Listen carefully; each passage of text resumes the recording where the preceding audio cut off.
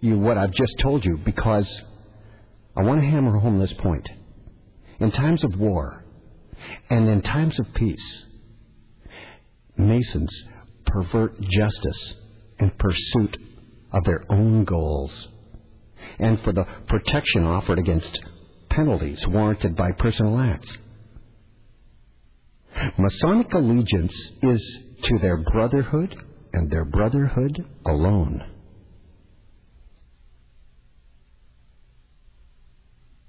So you want answers why the lady known as the salsa dancer who allowed her child to be dehydrated and she only got 3 years. Well, you've just heard the reason why. If you're wondering why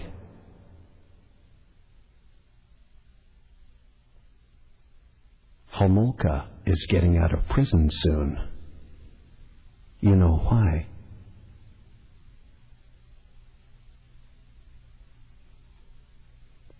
All of the injustices that you scream out for, saying it's just not just, it's not fair, how can this be? It's our justice system. No, I just told you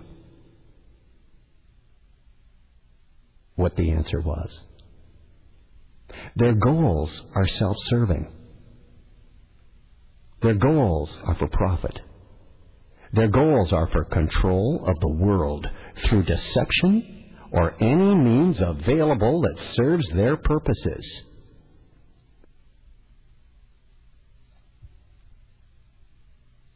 And the court cases and the sentences that I've just named off to you are really serving their purpose, because it causes chaos, and chaos effects change. What change? Their change.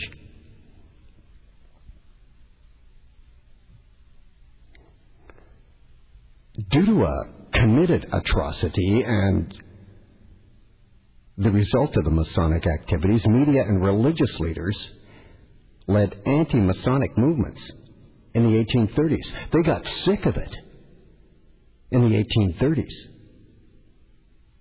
They actually had politicians that were brave enough to stand up to them. They actually had politicians that weren't Masons in those days.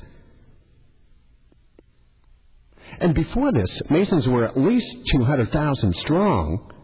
In 1964, there were over 4 million influential members in the society, with a high percentage that are considered wealthy or in control of wealth. I don't want wealthy people in government positions anymore. I want people in power who are a good role model for our children. Am I right or wrong? I don't want people who go, well, let's blame it on the judicial system. That's the law. That's just the way it goes. Sorry. We have to deal with what we're left. No, you don't. You're only doing it because you're told to. And you're not man enough or woman enough to stand up and face it. And by the way, this 4 million strong membership in this society does not include related organizations. Today's membership is way higher. I would suspect that you would be hard-pressed to find someone who has not been infiltrated by some way or means with the Freemasons that are in a position of power today. No more than a leopard can change its spots or a tiger get rid of its stripes, will Freemasonry change its goal of achieving world domination. And this remains true regardless of the presentations it makes or all the charitable works it tells you it's doing. In the 1850s, Masonry restored its public image by establishing charities. And some say that a high percentage of donated funds are used for their own entertainment even. The tax revenue agencies always ignore or investigate them. There's something else you might not be aware of, and that is that most Masonic lodges are tax exempt. There's absolutely no doubt many government offices have been filled by these guys, who then have control of the actual distribution of tax receipts, both reported and unreported. And that shouldn't be hard to accept simply because of the large numbers of the Masons in the positions of public office. It's the Spaceman. Telling it like it is on 640 Toronto.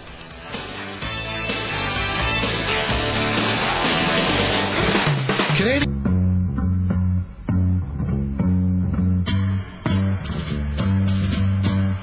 Spaceman on 640 Toronto. This is A View from Space. Welcome. On a little bit early tonight, you've already missed about 15 minutes of the show. I can recap for you very quickly. There were 4 military targets in Japan that were chosen as targets to drop the first of 2 atomic bombs. And those are the only times ever in the history of mankind that the most devastating weapon of all has been used. Kyoto was taken off of the list because of its religious and historical significance to Japan.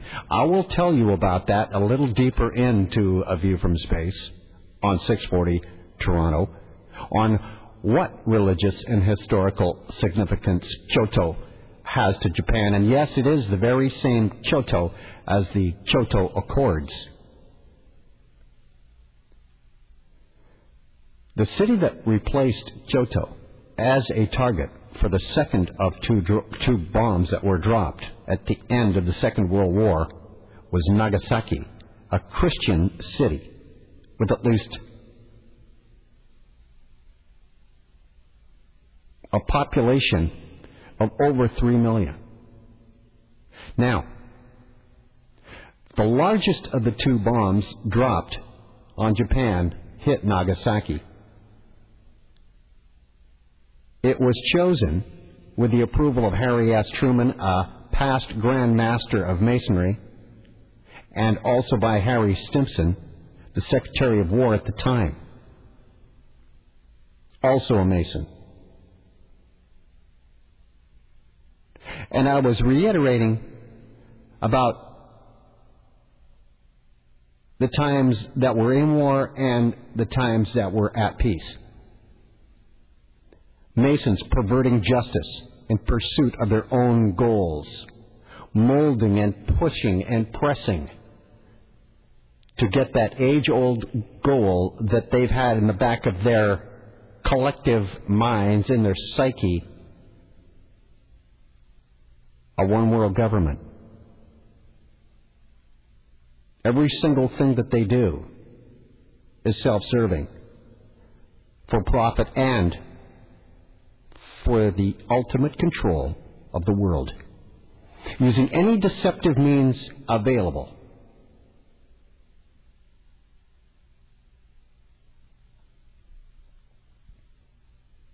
Their goal is not charity. The reason why they get into charities is to restore their image. And in this way, they can continue their quest for global domination during peace. Through war or civil disturbance, they have a different plan, but it also advances their purpose. So they're working during peacetime and during war, or during a civil disturbance. See, wars not only provide profit for armaments and manufacturers and munitions, but it also disrupts the politics of governments and makes control a little more easily obtainable. Wars and other conflicts can also provide a boost to a troubled economy. I believe we're going through that now. To achieve their goals, they would have little concern for the disruption of your life, your family's life, or the suffering and the deaths of millions. Their own membership has very little concern because they would be protected from the draft if a war was manifest, or given safe assignments away from the front line of fighting. At least those in the higher ranks of Freemasonry. They look after the Brotherhood. Do you think it was just a coincidence that Americans became involved in so many wars under the jurisdiction of Freemasonry? Look at the Revolutionary War, provoked by that famous Boston Tea Party. It was the activity of Freemasons. Benjamin Franklin, Paul Revere, George Washington, John Hancock. And some of the signers of the Declaration of Independence and the Constitution were Masons. It's been authentically reported that all but two of the generals of the Revolutionary War were, in fact, Freemasons. The Civil War, Abraham Lincoln and Ulysses S. Grant were Masons in waiting. Did not yet take the oath. World War II, FDR, Harry S. Truman, both Masons. And it's known now and believed by many that Roosevelt knew of that impending attack on Pearl Harbor, but did nothing to notify the military in Hawaii. He sacrificed some of the Navy to get America into the Second World War. Many believe that now. I've mentioned it many times and done whole shows on the Pearl Harbor conspiracy on 640 Toronto, on A View from Space. The Korean War. Statement dated June 27, 1950, by President Harry S. Truman, a Mason, announced his order to send United States air and naval forces to help defend South Korea and explained the rationale for his decision. So war broke out along the 38th parallel on June 25, 1950. Check the numbers here. It breaks out on the 38th parallel. 8 and 3 are 11 in aid of the Antichrist. Oh yes, the Korean War did move them closer to a one-world government because it split Korea into two parts. Very soon now, North Korea will come into play again, playing the nuclear card. And the date it broke out, June 25, 1950. 55, the number of death, June, the 6th month. 25, 2 and 5, 13. The number of rebellion and depravity. And the entry of the United States into that war signaled a whole reversal of policy toward Korea. If you do the research, you'll find out that the American government backed the Syngman Rhee government. And the United States was withdrawing its troops from South Korea in 1948. And as late as January of 1950, Dean Acheson, then Secretary of State, implied that the Korean Peninsula was outside the all-important defense perimeter of the United States. A statement that some took to mean that the United States would not defend the Republic of Korea from communist attack. And then when they all but had everything beat and General MacArthur was ready to go in and take North Korea, he was stopped. Insisted he go on, he was fired. And the demarcation line was drawn, separating South and North Korea, because they would need it later. and later is coming soon.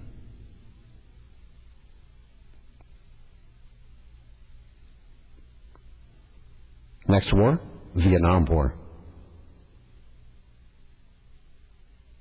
The continuing political problems in Saigon convinced the new president, after they shot JFK, a Mason job.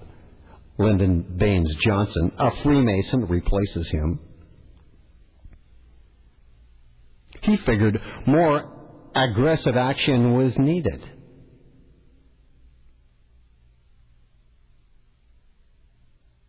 Maybe Johnson was more prone to military intervention, or maybe events in Vietnam forced the president's hand to have a more direct action. In any event, it's history now what happened. After suspected communist attacks on 2 U.S. ships in the Gulf of Tonkin, the Johnson administration argued for expansive war powers for the president. That's right. Another Pearl Harbor type trick, fakery, conspiracy in the Gulf of Tonkin. A faked attack on American ships authorized the president to act in defense and gave Lyndon Johnson broad war powers. Sound familiar? Well, it should, because they're using this trick in Iraq. It's A View from Space. I'm the Spaceman. This is 640 Toronto. Seasons don't fear the reaper, nor do the wind, the sun, or the rain. Being the Spaceman is easy. Talking can be the tough part. Call 416-870-6400 or hit star 640 on your cell. To remain anonymous, please ask that your voice be altered. This is A View from Space on 640 Toronto.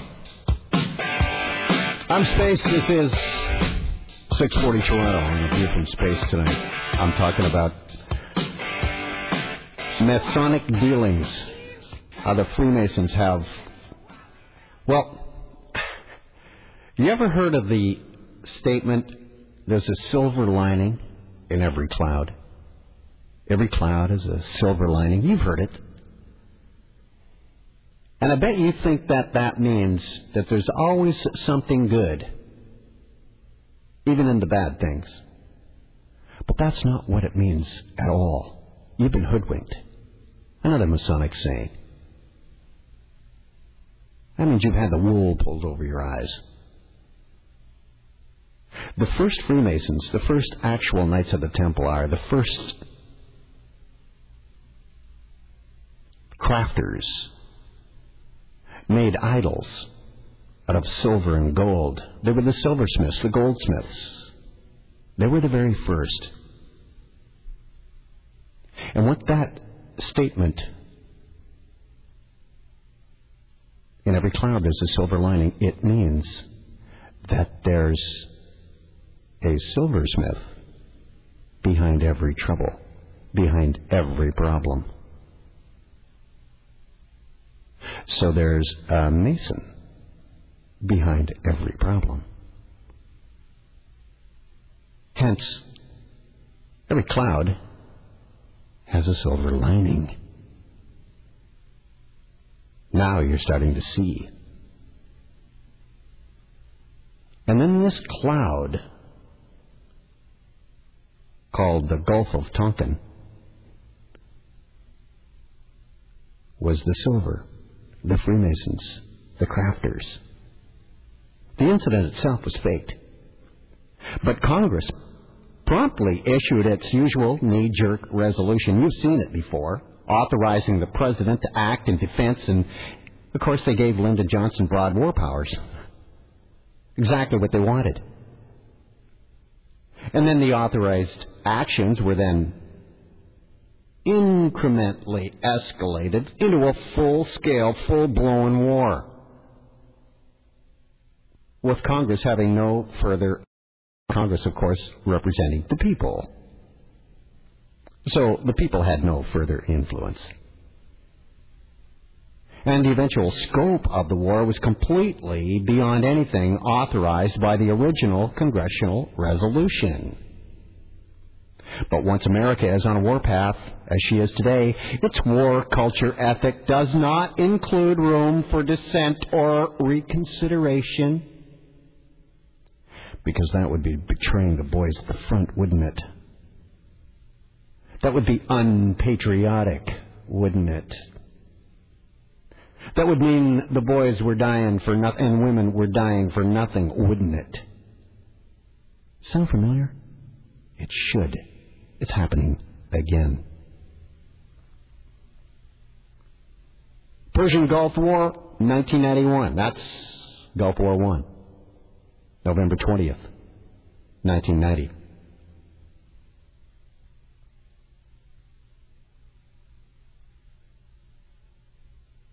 Democrats file a suit in Washington to have President George W., a Freemason, first seek congressional approval of military operations. This was George W.'s father, George Herbert Walker. It was eventually thrown out. January 16th, 1991, a little over a year later, the first United States statement of Operation Desert Storm was made.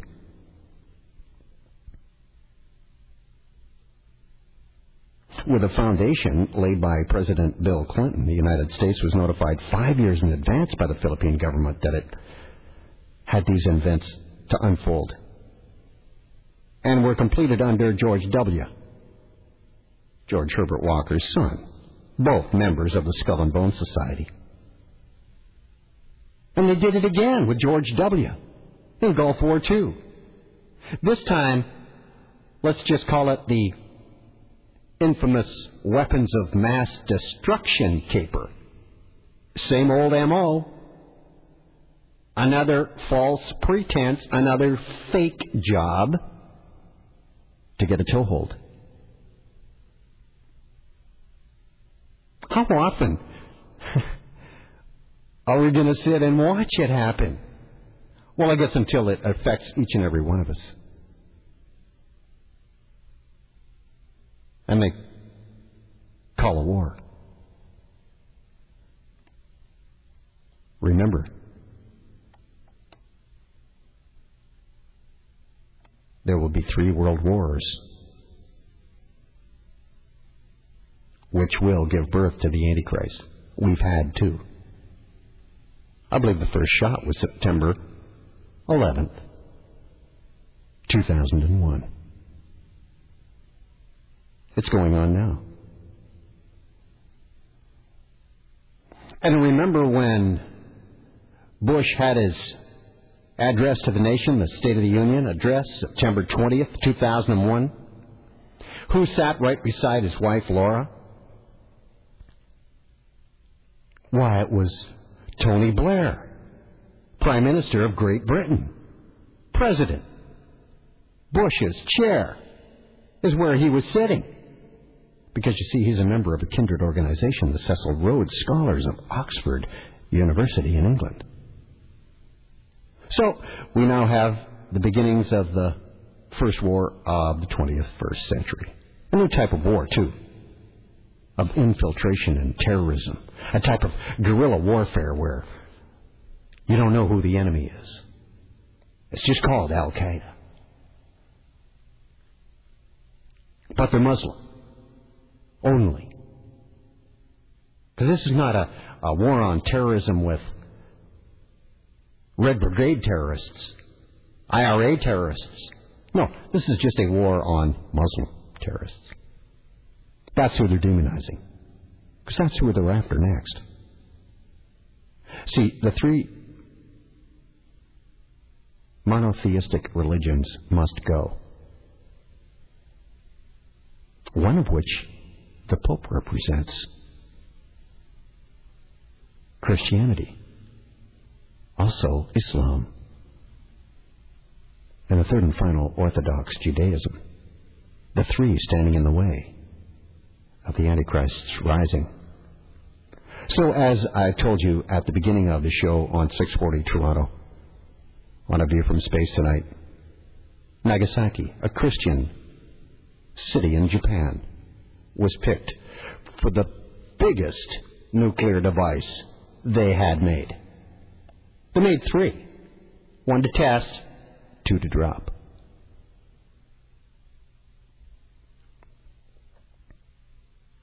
The war is on.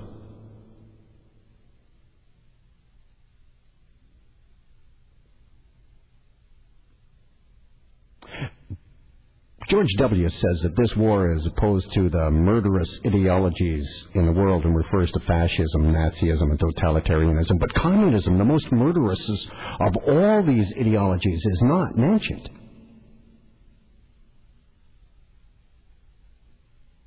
And some people might consider this an omission on the part of George W. in his speech on September 20th, 2001. But it leaves open the Masonic ideal of a one world union of governments not under the influence of Christian principles. Coming back with more on A View from Space at Space on 640 Toronto.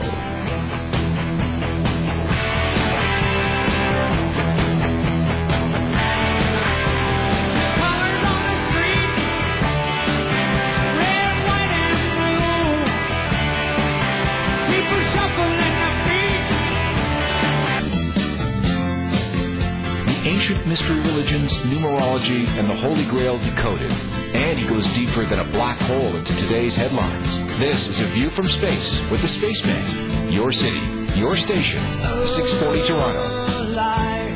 I'm the guy that calls Space at 640 Toronto. My telephone lines are loaded right now. 416-870-6400 or star 640. And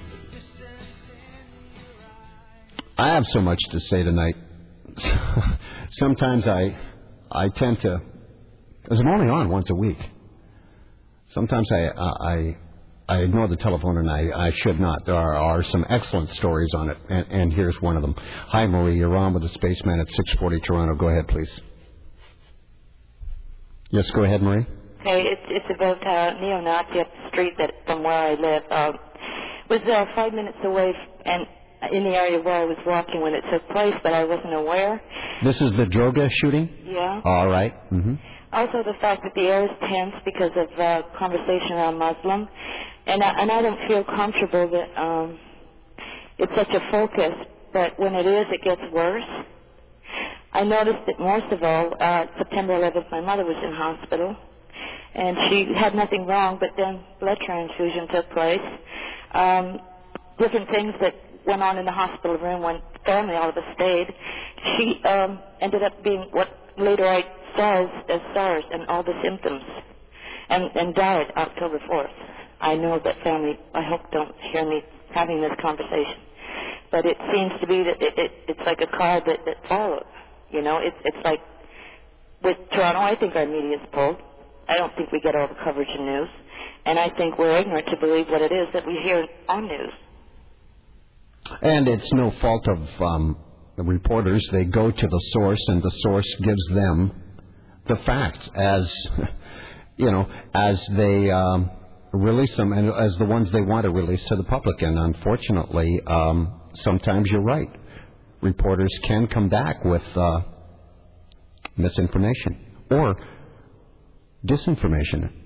But I'll tell you right now, there's a difference between misinformation and disinformation. Disinformation is when you know the truth but tell the lie, and there's no one here at 640 Toronto that does that. But misinformation, possible, because it comes from the mouth of the newsmakers, namely the politicians, the authorities.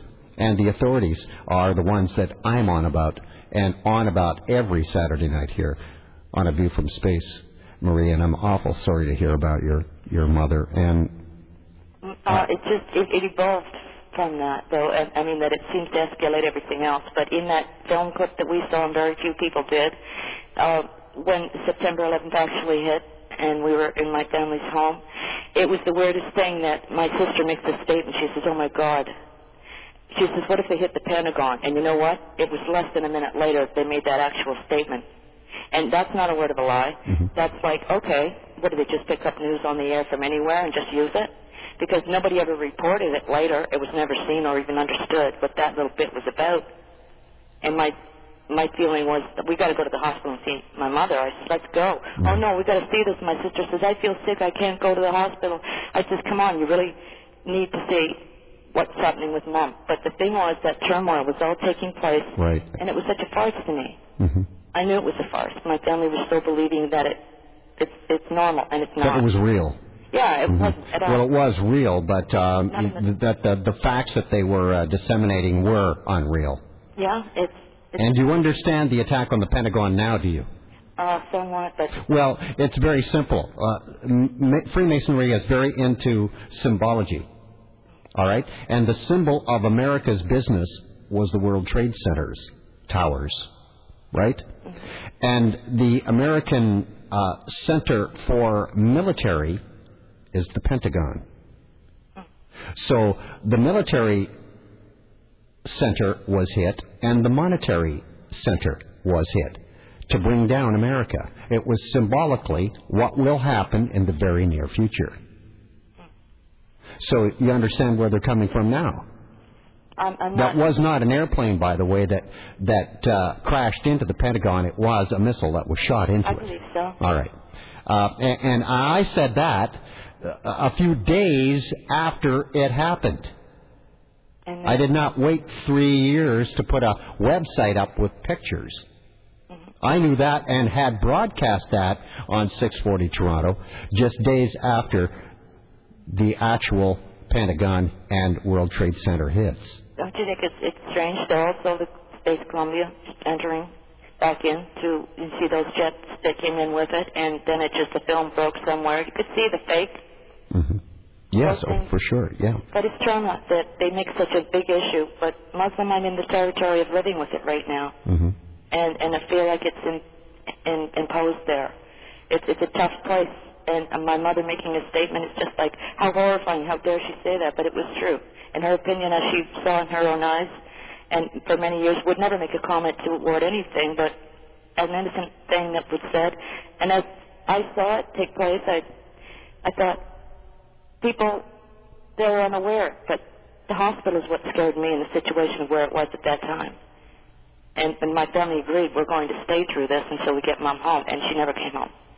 And whatever that was about on the underlying message of family and ridicule of it, family names mean something, and I guess somewhat I felt threatened in that.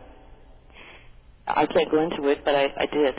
I felt threatened, and family aren't seeing life the way I do. I'm separate from what they see, and maybe that's why I listen more than they maybe do to your show. Thanks for the call, Marie. Thank you. Michael, you're on with the Spaceman, 640 Toronto. Hi. Hey, Gary, how you doing? Good. Good, it's been a while. Went in to see my lawyer again a few weeks ago, and he is a Freemason, and I noticed on his, he is, I'm not sure if he's a Grand Master, but he's up there. And I noticed on one of his diploma things that they hand out, there's a third pillar in the picture, and number 328454 is on that pillar, which is, those numbers are 13, if you add those 6 all together. Mm-hmm. And the person who granted him that diploma for Freemasonry is Eric William Natsikevell, Nancekivell. This gentleman has a BA and an MD. I don't know really his background, but he's up there if he's issuing these grants. So I found it very interesting that all the stuff that he has in his office. So as I'm speaking to him, I can, you know. And he's up front with it. Most of them hide it. Oh, no, he has all the stuff there. He's got this big picture of himself with the apron around his waist. It's a funny-looking outfit that he has on in the picture. Mm-hmm. But I found that interesting. That's very ancient. Yes. And it's very interesting that the third pillar had the number 328454 in there. Mm-hmm. What do you think that is?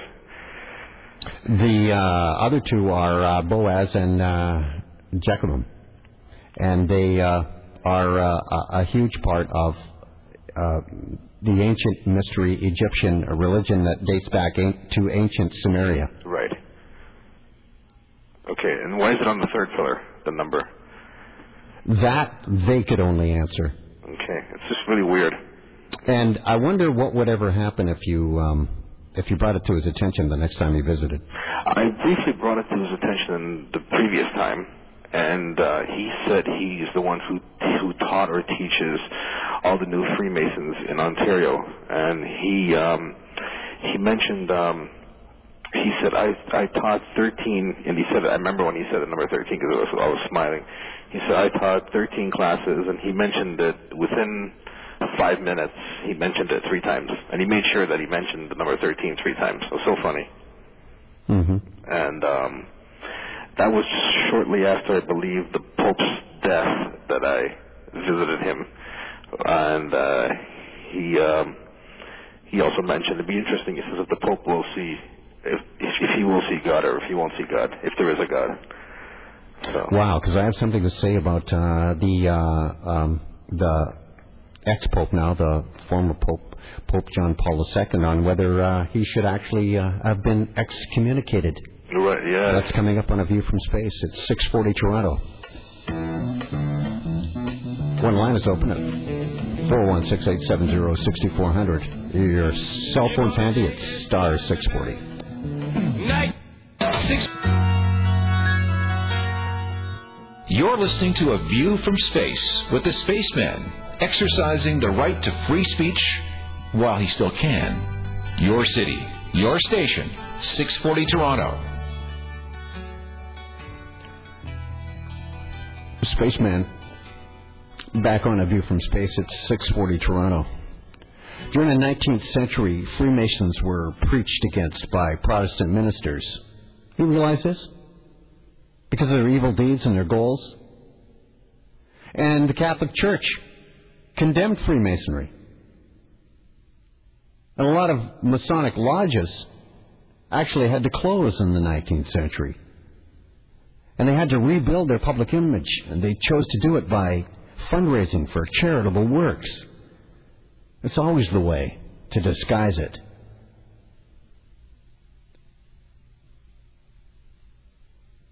The secret brotherhood of Freemasons, the Masonic worldview. All men are created equal, is what they say, with certain unalienable rights. Among these are life, liberty, and the pursuit of happiness. These are fine ideals, right? When they're placed into proper perspective. The problem is that Masons and associates believe that they are entitled to preferential share of these rights. The elite rich, you understand, feel that they've been given their inheritance and kept in place because they are worthy of it. Because they have a right to make our decisions for us. They feel as gods.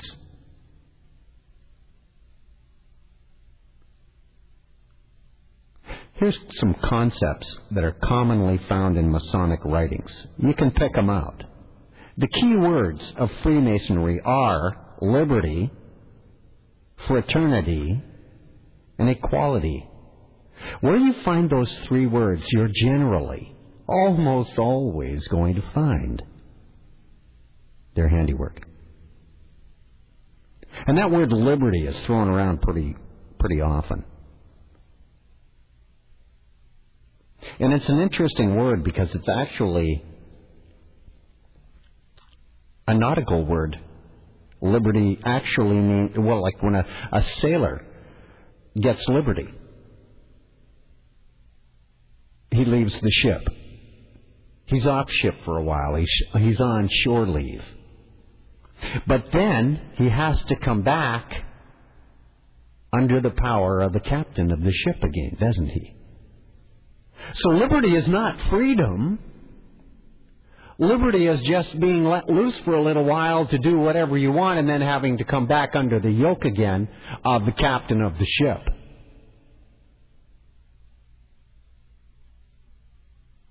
So understand that word liberty when they say liberty. Well, you get a little freedom on your downtime, but it's not real freedom. It's liberty. The Statue of Liberty. You're going to have a little downtime, but then you got to come back under the yoke as soon as it's finished. And fraternity, a brotherhood that only serves the advancement of its own membership and the pursuit of its own goals. That's fraternity. The frat house, the fraternity of ball players, whose son's son is in the game, or whose son's is in the hockey business, or in the business because he was from that particular fraternity in college.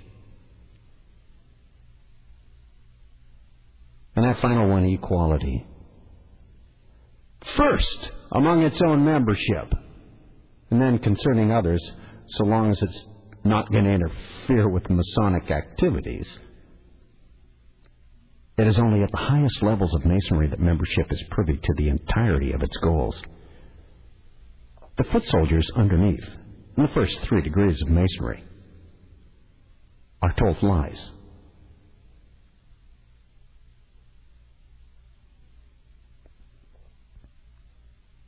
Literature containing these concepts, these words of liberty, fraternity, equality, are all of Masonic origin. And remember, Masonic rules state that one member may not have sexual relations with another member's wife. This limitation is not in accordance at all with the sound principles of moral religions that are opposed to adultery, period. In other words, that Masonic rule where one member cannot have sexual relations with another member's wife, but he can have sexual relations with someone who is not a member of the fraternity. So you see where the hoodwinking happens. Now, Pope Leo XIII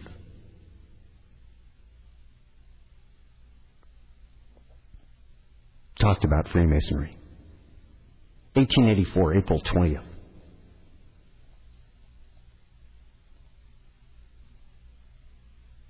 He talked about it. He mentioned Freemasonry having to do with the Catholic Church.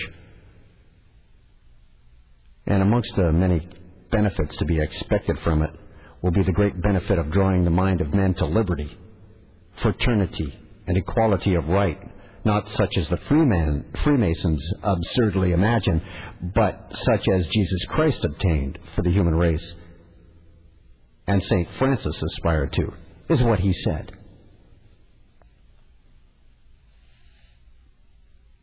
At a French airport, 1980, the now deceased John Paul II said, "We know the place that the ideas of liberty, equality, and fraternity hold in your culture and in your history. Basically, these are Christian ideas."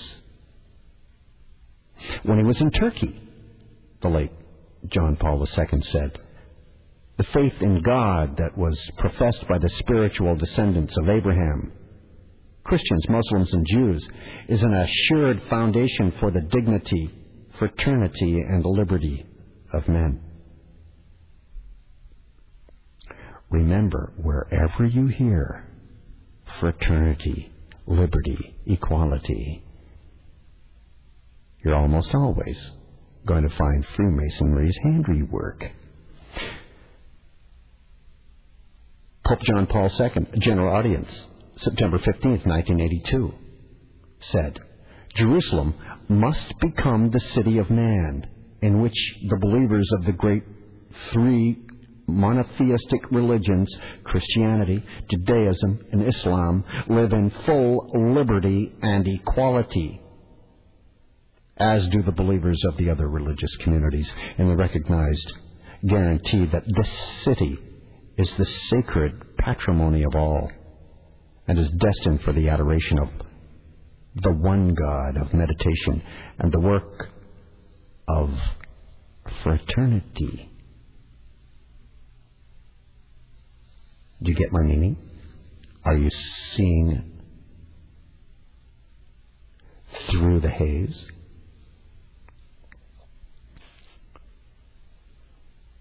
A one-world religion. This last pope was the first to ever walk into a synagogue, was the first to ever walk into a mosque. Does that say one-world religion to you? Or they're working on it? I can't wait to see who the next pope is going to be.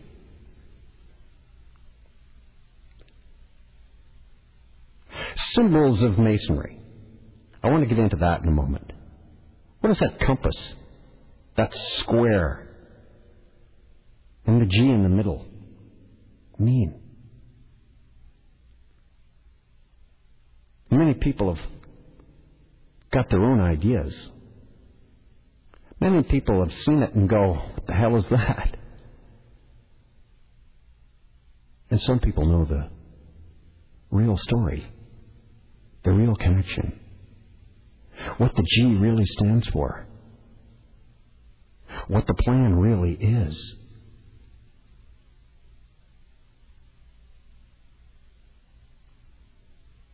I'll reveal what the G stands for in a moment. It's the Spaceman on 640 Toronto. This is A View from Space.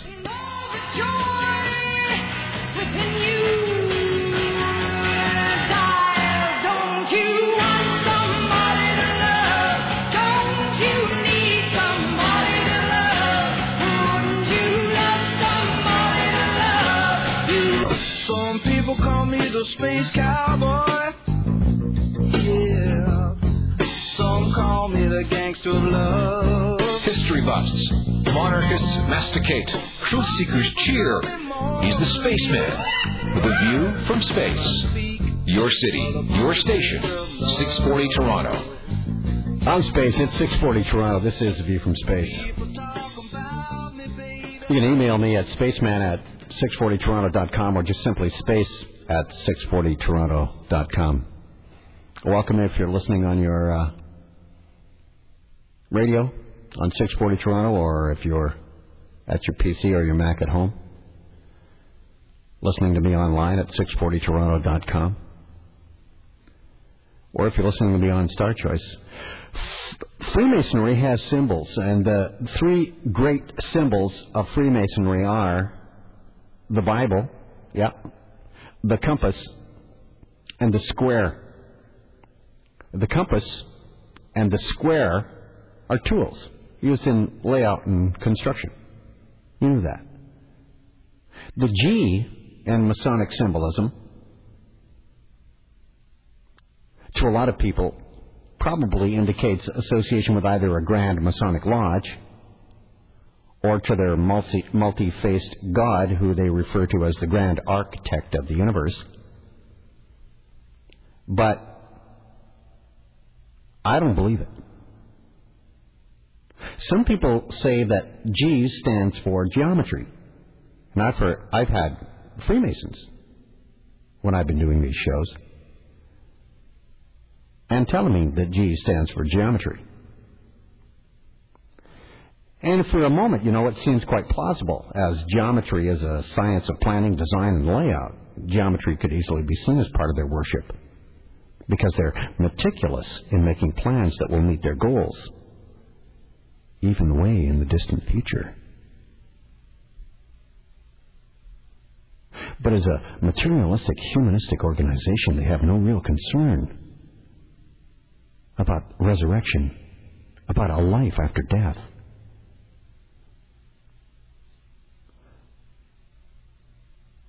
While Masonic lodges have traditionally used the Bible as their centerpiece on their altars, the Judean Christian God is no longer given primacy of belief. So is no longer given its centrality of recognition, and its symbolism is overridden by the G, standing for planning, accomplishment, and goals. The symbol G actually represents the generative principle. The sun god Tammuz, more specifically, the phallus, the male generative principle, the penis. The symbol for the phallus or the penis is the obelisk. The obelisk that you've been seeing over and over and over again the past few weeks is in the front yard of none other than the Vatican. And also, of course, the second most famous, the one you see all the time also on the newscasts, is the one in the mall in Washington. Just outside the Oval Office, White House's window. That large obelisk. But the obelisk that's been getting the most attention at the Vatican is Egyptian. It stands in the square of St. John Lateran, and it's the largest in existence. Originally carved during the reign of Pharaoh Thutmose III, it stood at the Temple of Ammon in Thebes, Karnak, but was removed to Rome by Emperor Constantine,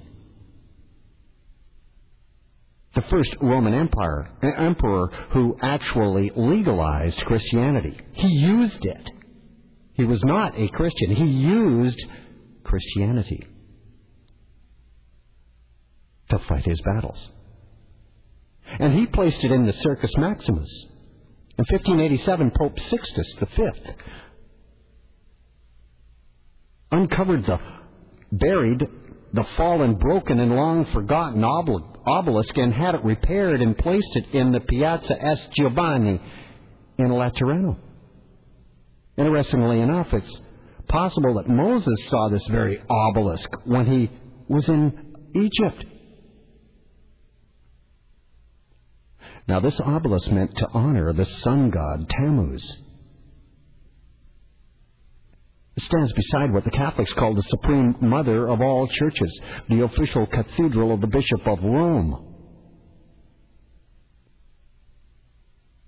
The Pope, which brings to mind Revelation 17:5, and the apostate Mother Church, Mystery Babylon, the mother of harlots, who stands accused of fornication and mixing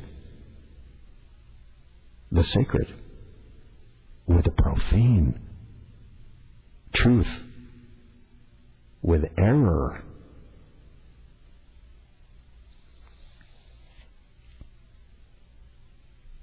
Masonry is a non-denominational, universalistic religion.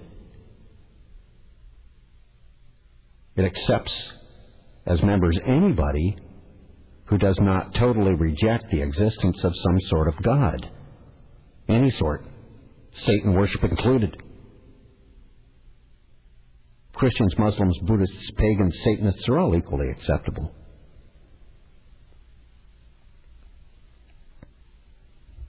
Masonry is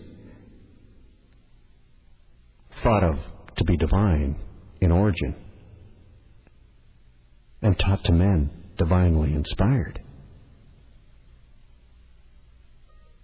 To become a Mason, an initiate, is ritually slain and then resurrected. This is what George W. talks about when he was born again. And he's fooling all of the Christians that voted him into, or supposedly voted him into office for the second time. He was resurrected out of the box at Yale, skull and bones. That's what he means by born again. Masons mock the death and resurrection of Christ. Yeah, mock it. In effect, they actually symbolically take the place of Jesus and become gods in their own right. and they distance themselves from their reputation as a secret cabal.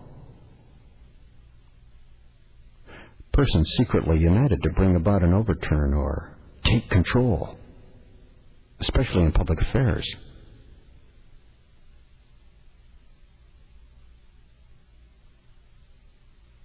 Symbols are Masons' working tools. Each tool indicates a path to enlightenment.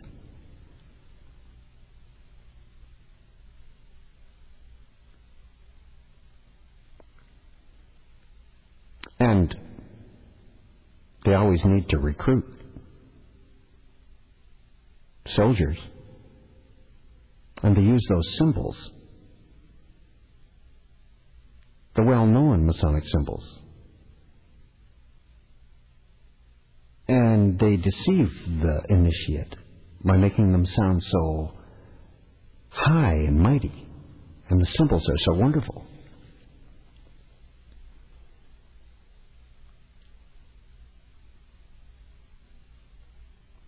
Masonry is a secretive brotherhood that uses social clubs like the Kiwanis International, Rotary International, and others as feeder organizations or recruitment centers to enlist new members.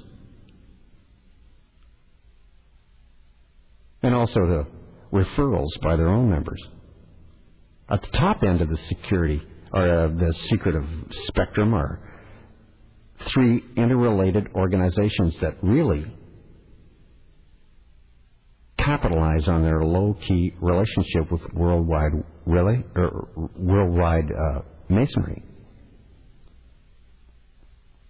And the founding group in Germany, in Bavaria in Germany, the Illuminati, University of Ingolstadt. The American group is the Skull and Bone Society, Yale University, and Harvard.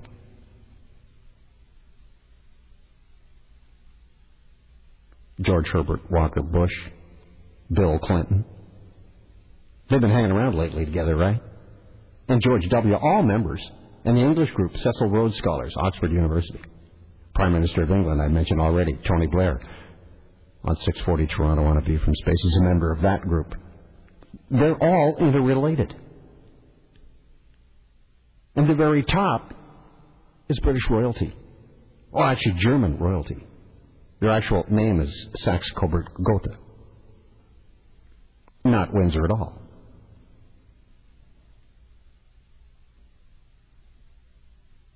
So you see, it's not really surprising that you see Clinton and Bush and even Tony Blair chumming around together.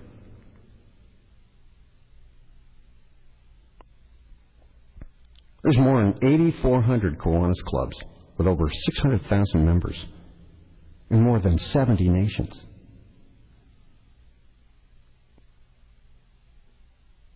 It was founded in 1915. It's headquartered in Indianapolis, Indiana. It's a service organization. Yeah, they committed themselves to a worthy goal, eliminating the devastating effects of all kinds of diseases. They're doing good. On top. That's the overview. More on the Rotary International and more on 640 Toronto on A View from Space coming up.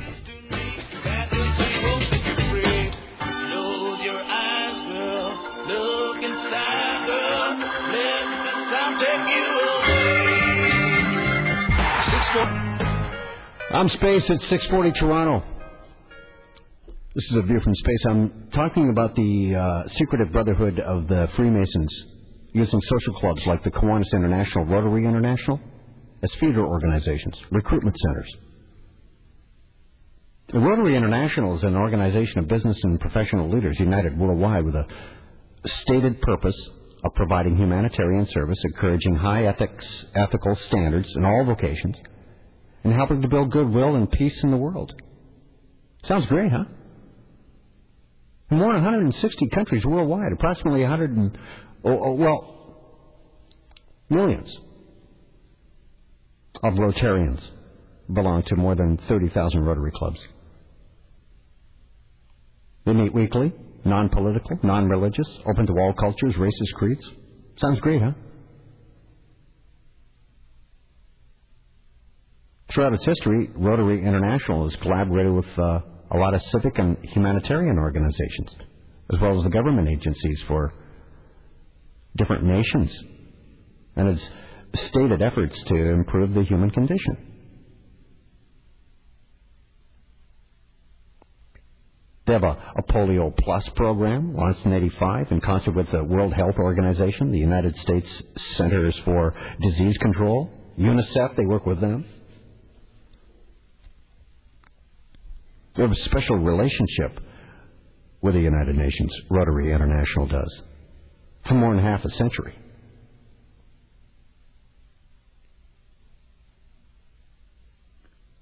It can trace its roots to a Rotary conference, the UNESCO organization for the United Nations can.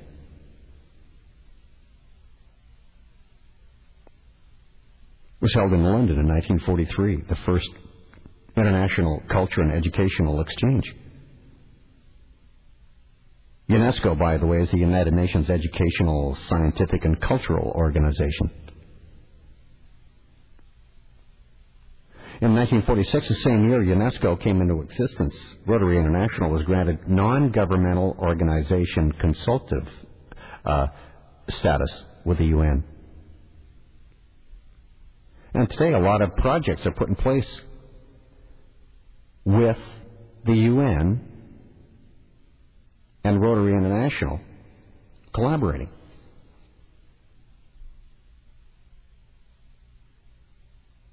Rotary representatives are appointed by the Rotary International president to increase awareness and recognition of Rotary programs, policies, activities around the world. Right now, Rotary International representatives are appointed to the United Nations in New York, Geneva, and Vienna. Appointed to UNESCO. Representatives from Rotary International are appointed to the Council of Europe, the Organization of African Unity,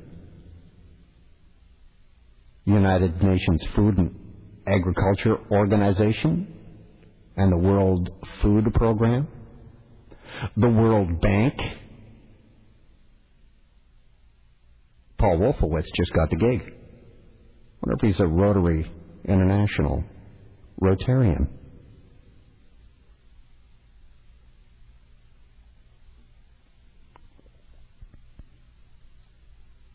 And the representatives take the big roles in events, too, that are related to Rotary activities or program emphases, like Expo 2000 in Hanover, Germany.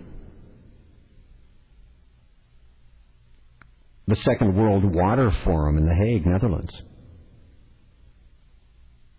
These guys are way out there. The WHO Executive Board meeting, Geneva, Switzerland. The home of the Illuminati, Switzerland.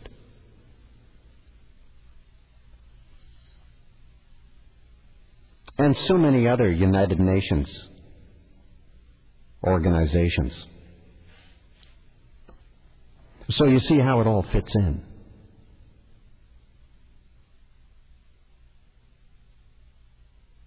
And Rotary International actually had a huge growth spurt in the early 90s when it expanded into the former Soviet Union. When the Soviet bloc countries had their fake collapse and the symbolic fall of the Berlin Wall. Beginning in 1989, clubs in Central and Eastern Europe were disbanded for more than 50 years, half a century. They were reestablished. And the first Russian Rotary Club was chartered in 1990. They're back. Contemporary Freemasonry. Today's Freemasonry was established during the early part of the 18th century in England, but they have a history of dating back all the way to the building of Solomon's Temple. These are the ones that are fixed on building that temple for the third time on the original site in Jerusalem and claiming it for their own.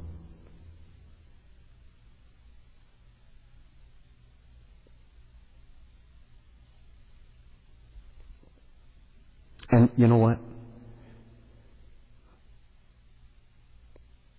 I felt a few people listening to A View from Space tonight on 640 Toronto when I started talking about Rotary International going, oh, come on.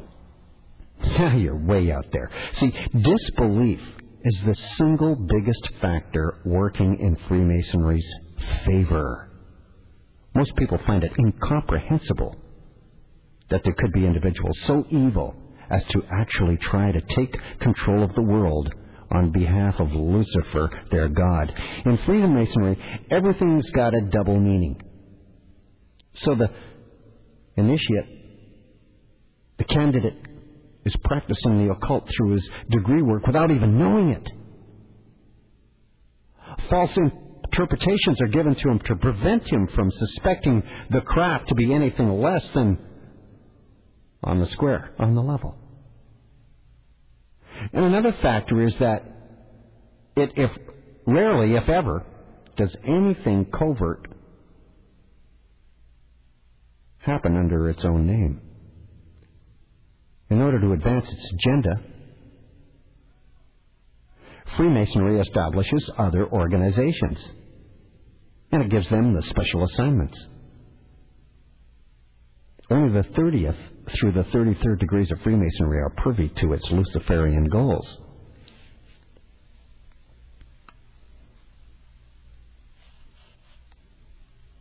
And their influence is so great that their members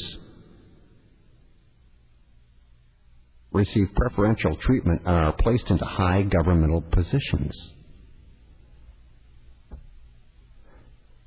Let me name you a few Freemasons through time.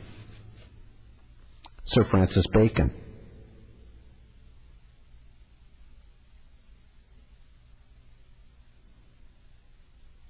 Leonardo da Vinci,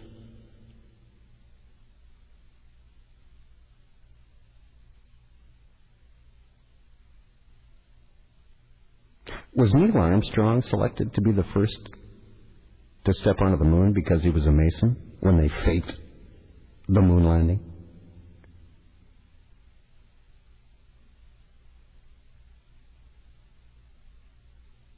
Here are the names of astronauts that aren't known Freemasons. Buzz Aldrin, Neil Armstrong, Gordon Cooper, John Glenn, Virgil Grissom, Jim Irwin, Wally Schirra. 4 of the first 5 presidents of the Republic of Texas were Masons. Texas is a Freemasonry stronghold. As you can well understand, when any of the world's leaders come to America, they go to Crawford, Texas.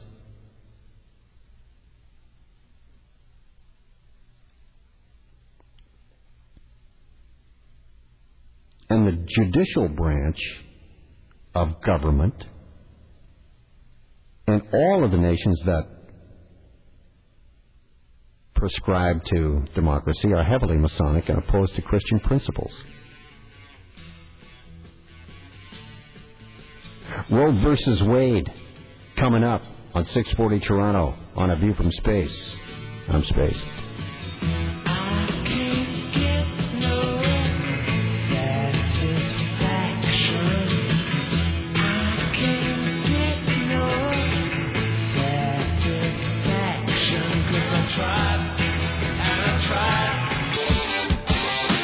Deprogramming the brainwashed simply by uncovering the truth. He's the spaceman with A View from Space on 640 Toronto.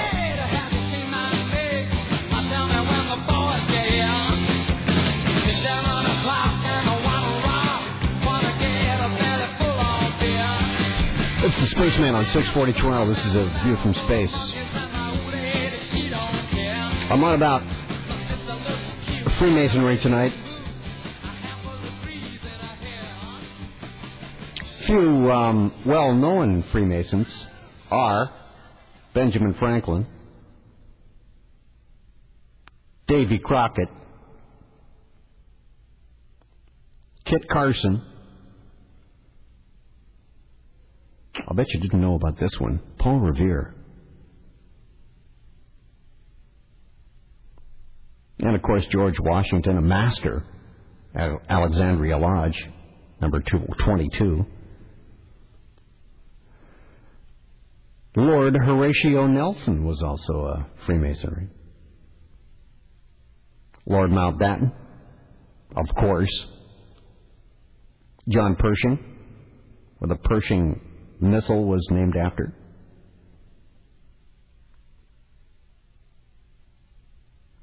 Montcalm, James Wolfe, his adversary, both Freemason. Henry Ford, King Gillette, that's right, of the Razor Company. Charles Hilton, that's right, father of Paris. William Ziegler, William Lever, Walter Chrysler, that's right, after the Chrysler Car Company. So Winston Churchill was not only a Sir, but a confirmed Freemason and also a Druid. Sir Alexander Fleming was a Freemason, so was Alexander Eiffel, the man who built the Eiffel Tower. J. Edgar Hoover, former CIA head. Jesse Jackson has Michael Jackson on his radio program. The only person that has Michael Jackson on his radio program. Robert Burns was a Freemason. Sir Arthur Conan Doyle. Mark Twain. Rudyard Kipling. Sir Walter Scott. Nat King Cole. It's incredible. It goes on and on. Ernest Borgnine. Wolfgang Mozart. Mel Blanc. Cecil B. DeMille. Do you see what I'm getting at here is every single incredibly famous name and an incredible offering to humanity is a Freemason. Will Rogers, Red Skelton, Audie Murphy, Harpo Marx, Harry Houdini, Clark Gable, Glenn Ford, Peter Sellers, W.C. Fields, Cecil B. DeMille, Ty Cobb, Tim Horton, Arnold Palmer, Sugar Ray Robinson, Whipper Billy Watson.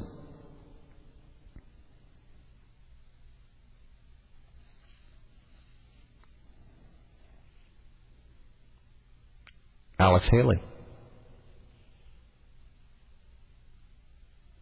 Maynard Jackson, the first black mayor of Atlanta.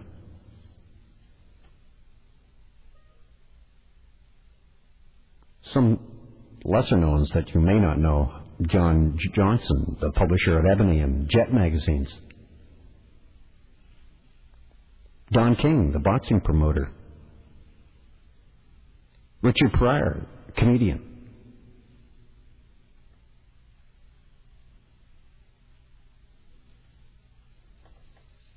Edward Kennedy, Duke Ellington orchestra leader, composer.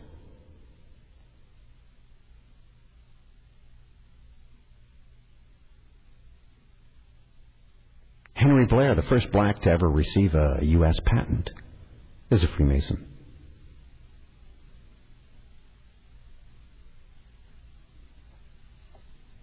Marion Barry, mayor of Washington, D.C.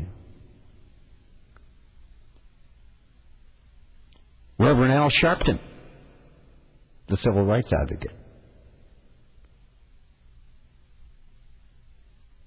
Booker T. Washington, educator and founder of the Tuskegee Institute, tied in with Lionel Richie. Lionel Richie's daughter, of course, hangs out with Paris Hilton. Do TV together, movies, possibly, in the future.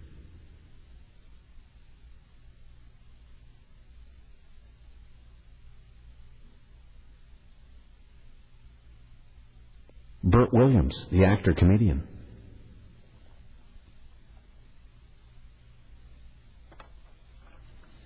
It's absolutely incredible.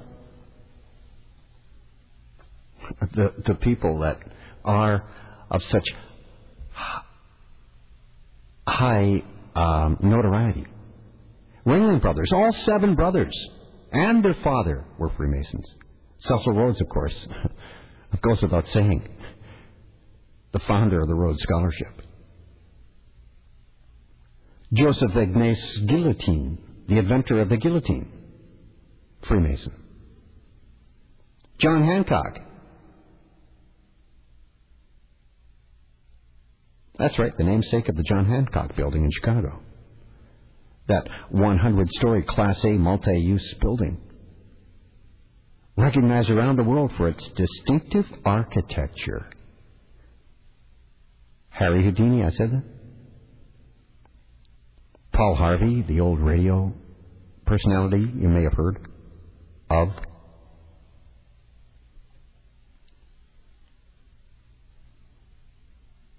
Roe versus Wade.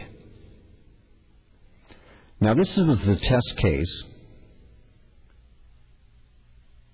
that legalized abortion on demand. Jay Blackman delivered the opinion of the court. C.J. Berger and Brendan Douglas and Marshall Stewart and J.J. Powell joined. C.J. Berger, J. Douglas, and J. Stewart filed concurring opinions.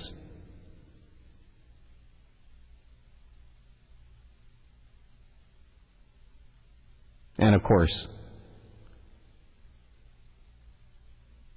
they were Freemasons. And legalizing abortion on demand came out of the Roe versus Wade court case.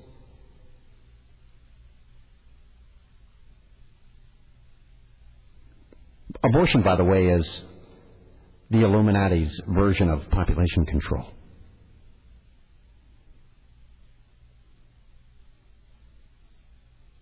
That's what's going on with that. So I've given you a pretty good outline, a pretty good understanding of how deeply the Freemasons have infiltrated our system, our society, our world.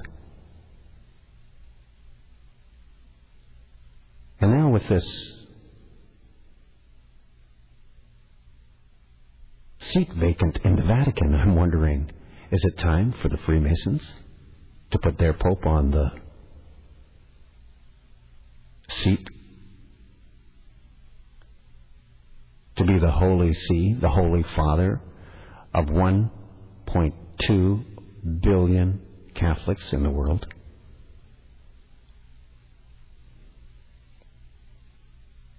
It's looking like it might happen. It's looking like Freemasonry may have closed the deal.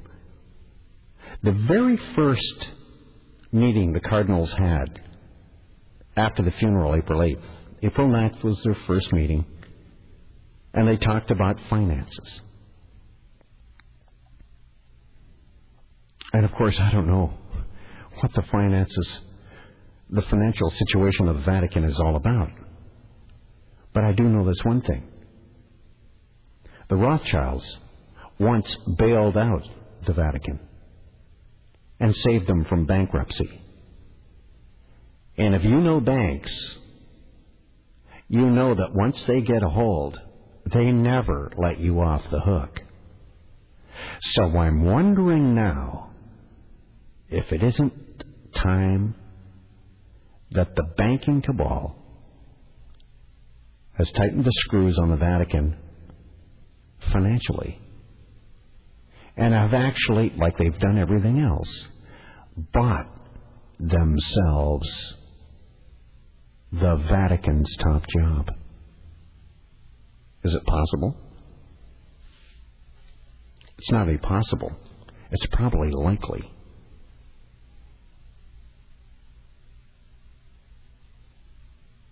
It's an interesting concept. What would a Freemason-controlled Pope do?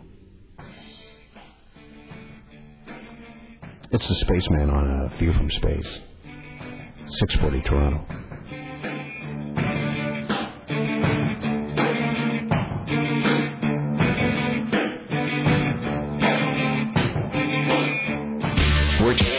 The ancient mystery religions, numerology, and the Holy Grail decoded. And he goes deeper than a black hole into today's headlines. This is A View from Space with the Spaceman. Your city, your station, 640 Toronto. I'm Space at 640 Toronto on A View from Space. According to the almost all of the great Masonic authors, the Masonic secret cult is taken from the ancient mysteries of ancient Sumeria, India, Egypt, Persia, and Greece. These mysteries are nothing more or less than those obscene and indescribable forms of worship in which the generative process of nature, better known as sex, was the object of worship. This worship is the real pivot of the Masonic religion, and it is a religion. And at the center of Masonic ritual and symbolism, sex is. The Masonic deity, called the Great Architect, is very connected with the most hideous and degraded of the pre-Christian cults. And one of them is believed to betray the direct and immediate influence of Satan himself.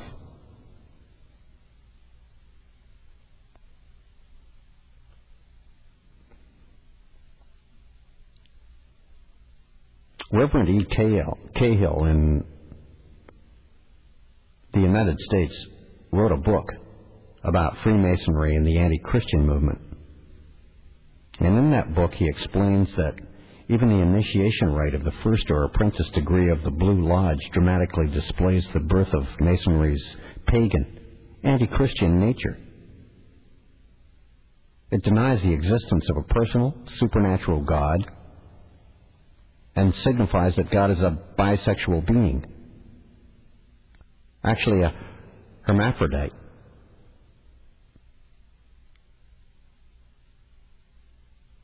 The Mason symbols of the square and the compass represent the pagan deities of the female Isis and the male Osiris. The penis and the vagina.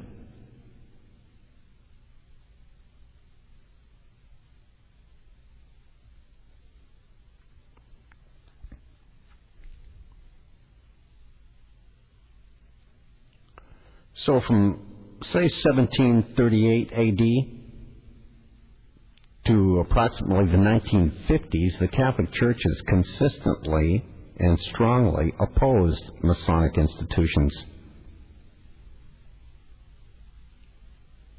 Outwardly. But in recent times, it's become more evident that not only the Christian Catholic Church has been under attack, but also all God-fearing Christian religious associations have become increasingly under the influence of Freemasonry.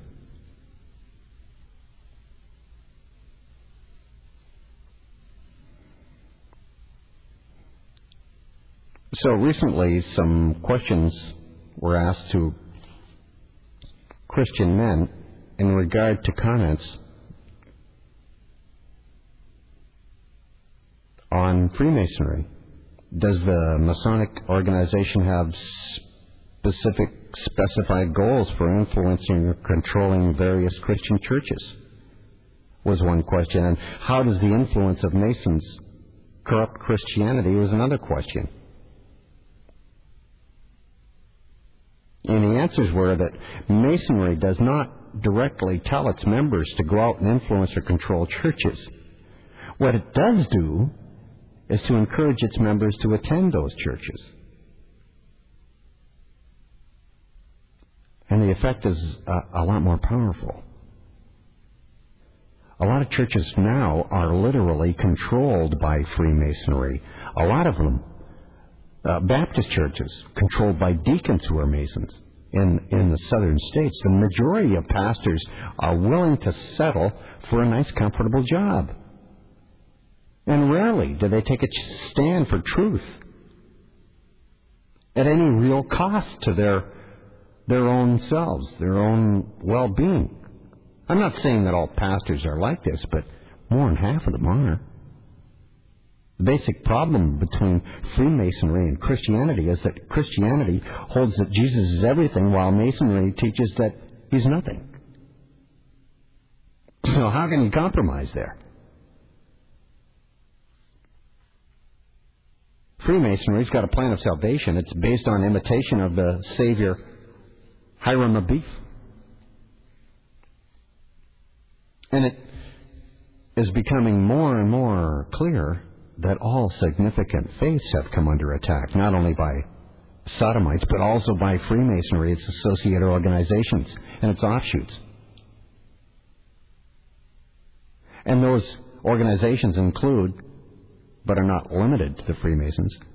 Masons, the Shriners, the York Rite, Scottish Rite, Eastern Star, Amaranth, Double A, the Order of the Rainbow for Girls, Job's Daughters, and others.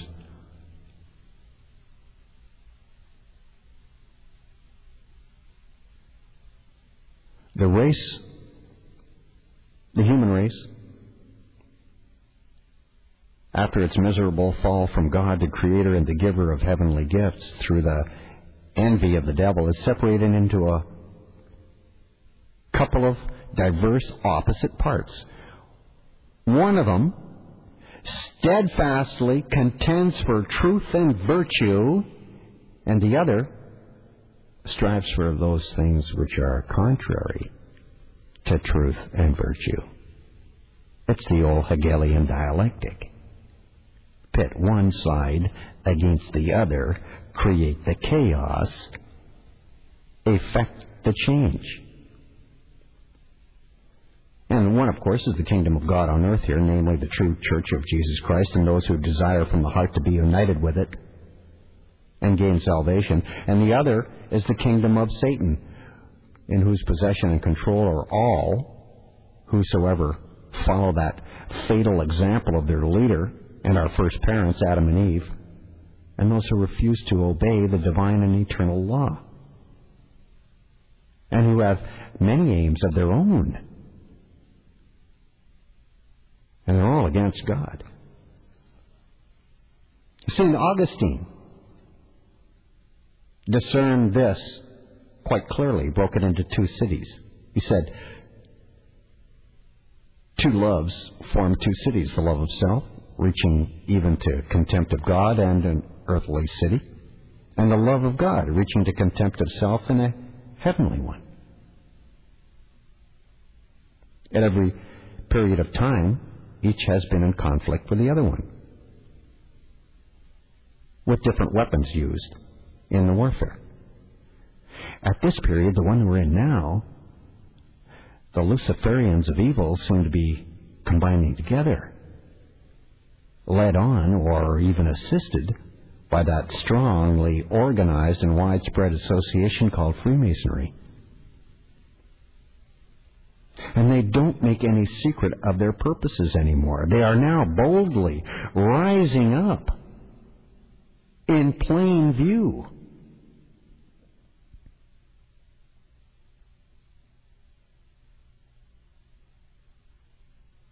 Every weekend now on CNN, every single weekend now, for I think it is 3 running,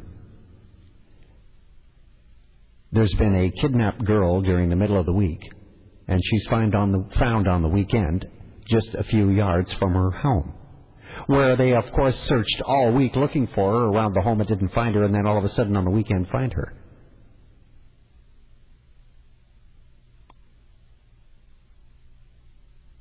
Sexually molested, then killed. These are evil cults at work, and there are fall guys that are taking the fall, being arrested for the job. It's happening every weekend. They are rising up and no longer make any secret of what they're doing.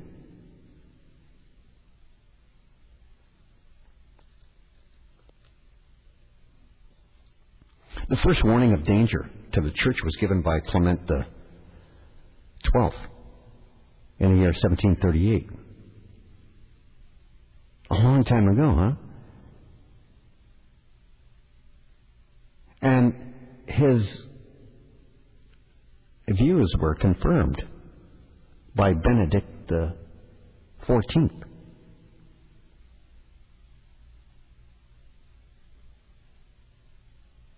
And Pope Pius VII followed the same path. And Leo XII talked about Freemasonry entering the church.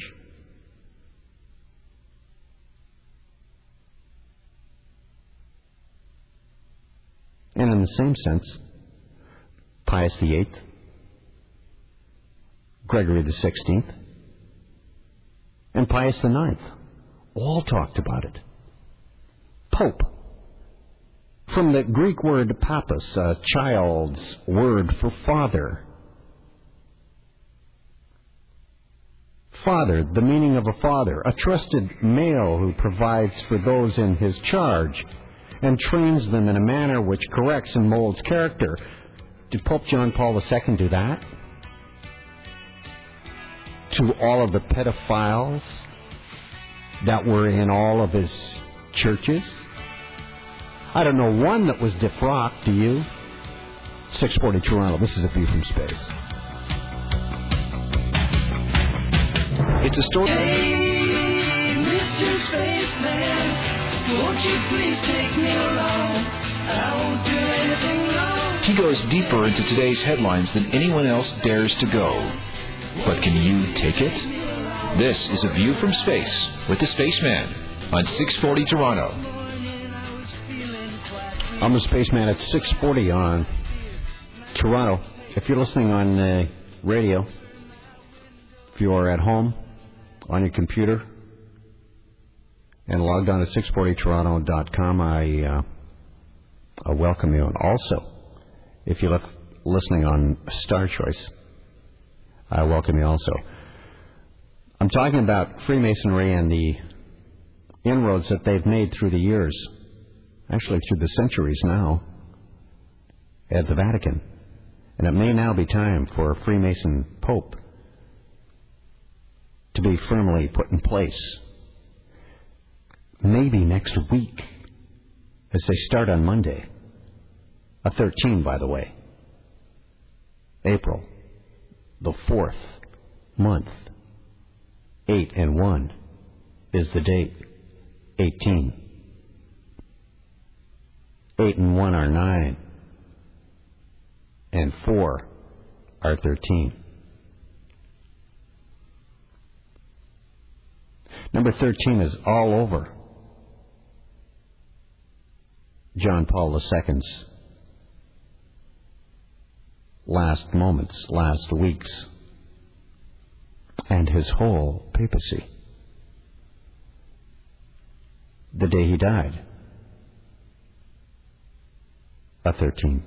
The time he died, Vatican announced it as 2137. Another 13.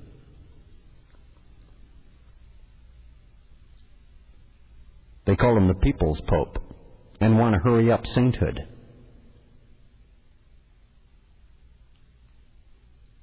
Rather than waiting the mandatory 5 years and then maybe a decade of research, they want to waive all of that. If they want to make him a saint, that must mean that he has done the bidding of the masters.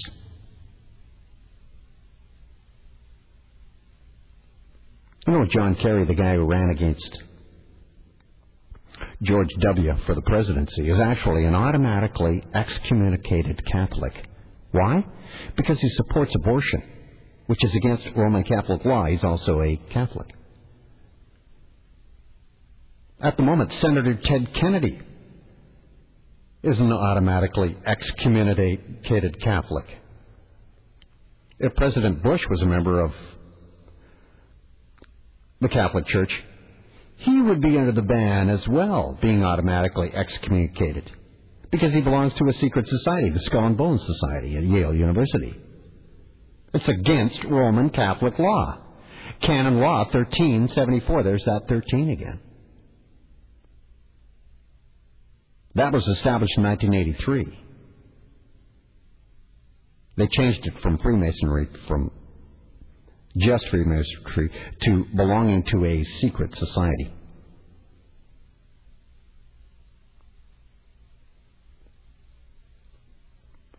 Pope John Paul II also would have been legally under sentence of automatic excommunication for failure to remove Cardinal Bernard Law and others who have knowingly given Holy Communion to automatically excommunicated Catholics, like Senator Ted Kennedy. So Pope John Paul II would actually be excommunicated because he failed to remove Cardinal Bernard Law. After all, he gave, which is against canon law, communion to Ted Kennedy. Also, Father McIlvaine, who desecrated the most holy Eucharist by giving Jesus to perverted pro-abortion President Bill Clinton in Soweto, South Africa, March 29, 1988. Code of Canon Law, 1367, another 13. Or take your pick of 1 Corinthians 11, 26 through 28. He is also under automatic excommunication for heresy against a non-diminishable command of God. And remember, Cardinal Law is the guy that they bought and put into a place of honor at the Vatican last week, conducting the Mass at one of the most prestigious churches on the Vatican grounds. Meanwhile, Bill Clinton, in high school, he was president of the Masonic youth group Domolay, and in 88 was inducted into the International Domolay Hall of Fame.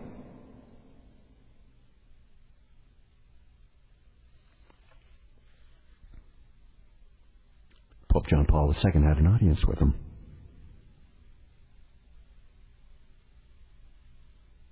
I'm going to get to more of that in a moment on A View from Space on 640 Toronto.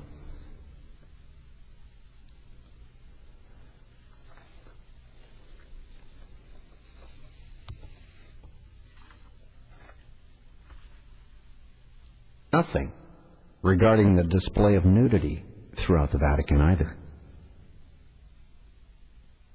And even allows the nudity of the Sistine Chapel to be restored to its hedonistic glory by Japanese philanthropists.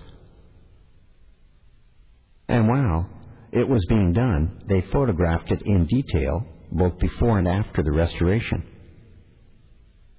One of the paintings on the Sistine Chapel ceiling has, this is commissioned by Pope John Paul II, had Adam and Eve depicted in the Garden of Eden with Satan hanging out of a tree. And on very close inspection to Satan's chest in the painting, painted by the Japanese philanthropists, you'll notice that one of his breasts is that of a woman.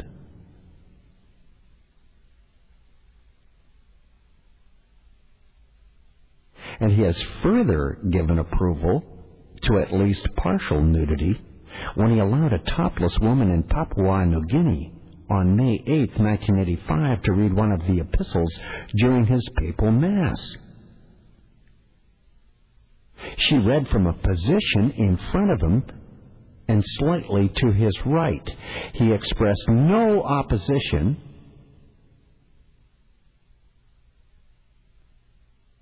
and gave his tacit approval for topless women to read at Mass throughout the world. I mean, when you're in that position of power, you have to watch what you do.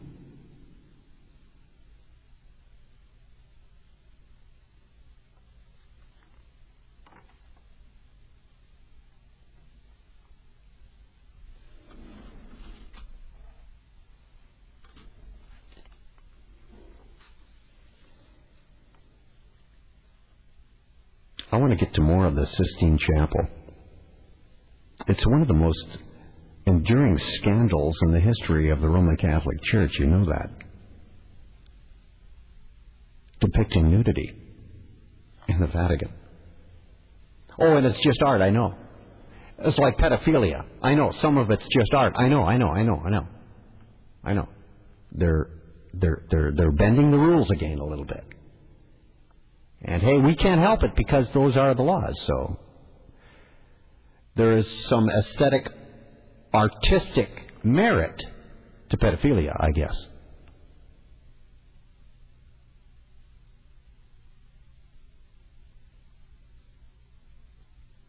Which has been rampant in the Catholic Church under the reign of John Paul II. And no one has been defrocked.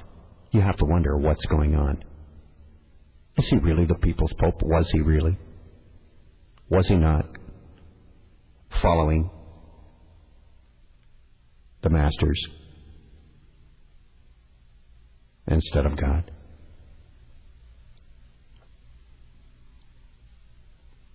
In a moment, I want to get to that presidential meeting with Bill Clinton. A private audience, no less. It's coming up on A View from Space on 640 Toronto. If you got any comments, it's 416-870-6400, star 640 on your cell. Emails at spaceman@640toronto.com or just simply space at 640toronto.com.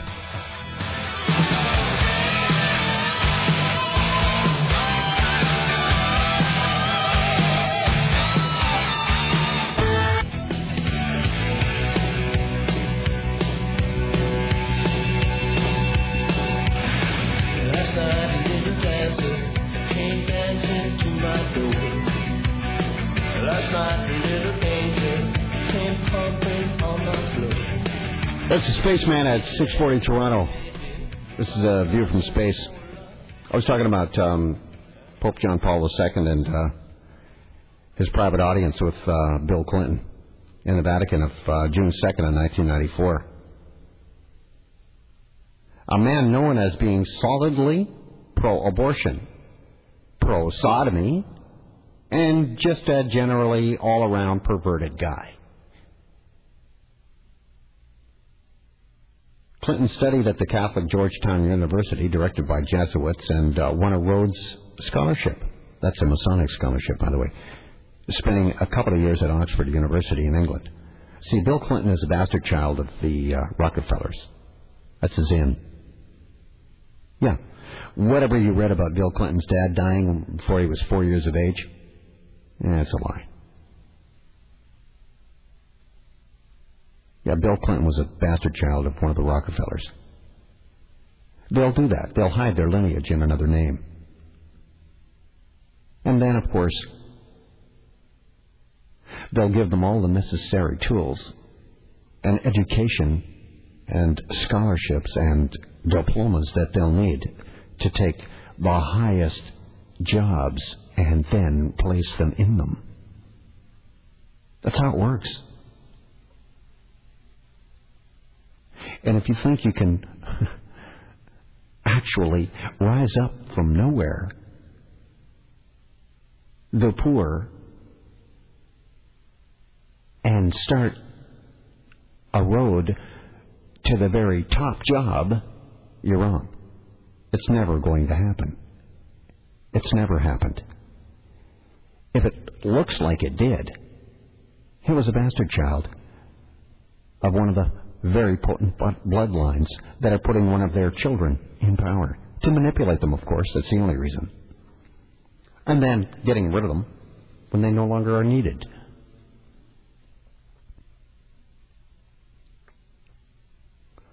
After Bill Clinton returned to the States with his 2 years at Oxford University in England, he began studying law at Yale. By the way, that is the hotbed of Freemasonry, that is the home of the highly secretive and restrictive Skull and Bones Society that desires to control the world. And both the former and current presidents, George Bush and George W., belong to the society. Yale is also where he met Hillary Rodham, who would later become his wife.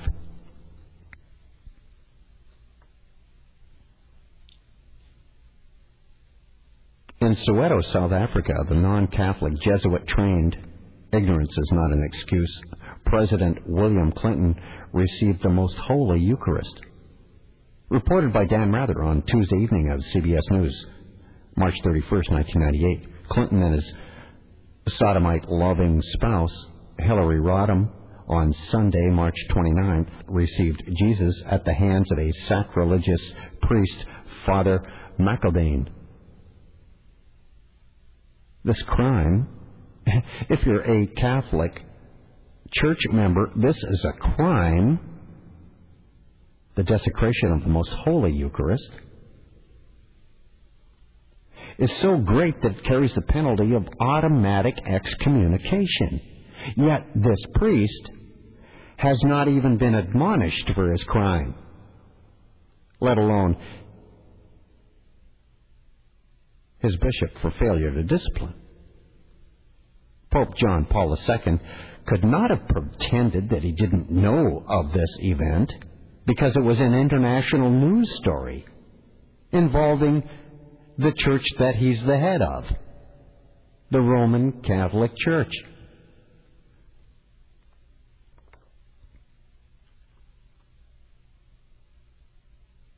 (1983) Code of Canon Law relating to Eucharist and automatic excommunication. Law number 915.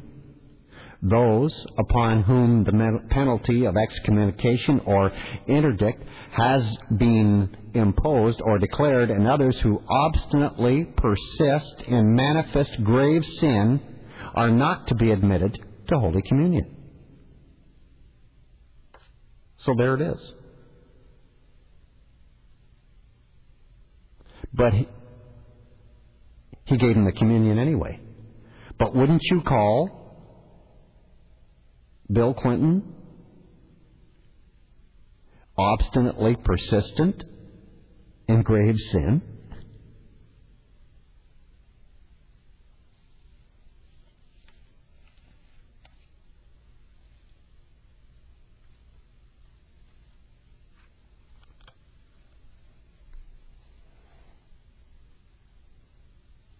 Masonic influence is very great in the Roman Catholic Church. Just how widespread? Don't know yet. But many cardinals and many bishops are either Freemasons or in agreement with the principles of Freemasonry. And Pope John Paul II was no exception. He has accepted, for all intents and purposes, both non-Christian and non-Catholic Christian religious leaders as equals, according to the Masonic goal of a one-world order that necessitates the development of a one-world religion.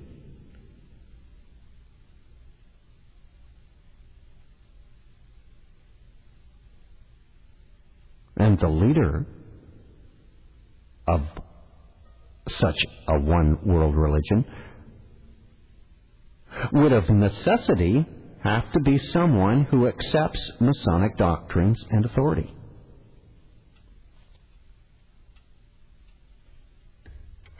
Spaceman, go ahead, Joe. Hello, Spaceman. Now, there's a famous nun, Mother Angelica, who said, "He who tells you the truth loves you. He who does not tell you the truth loves only himself." Now, I want to get the truth tonight, and I'm telling you this.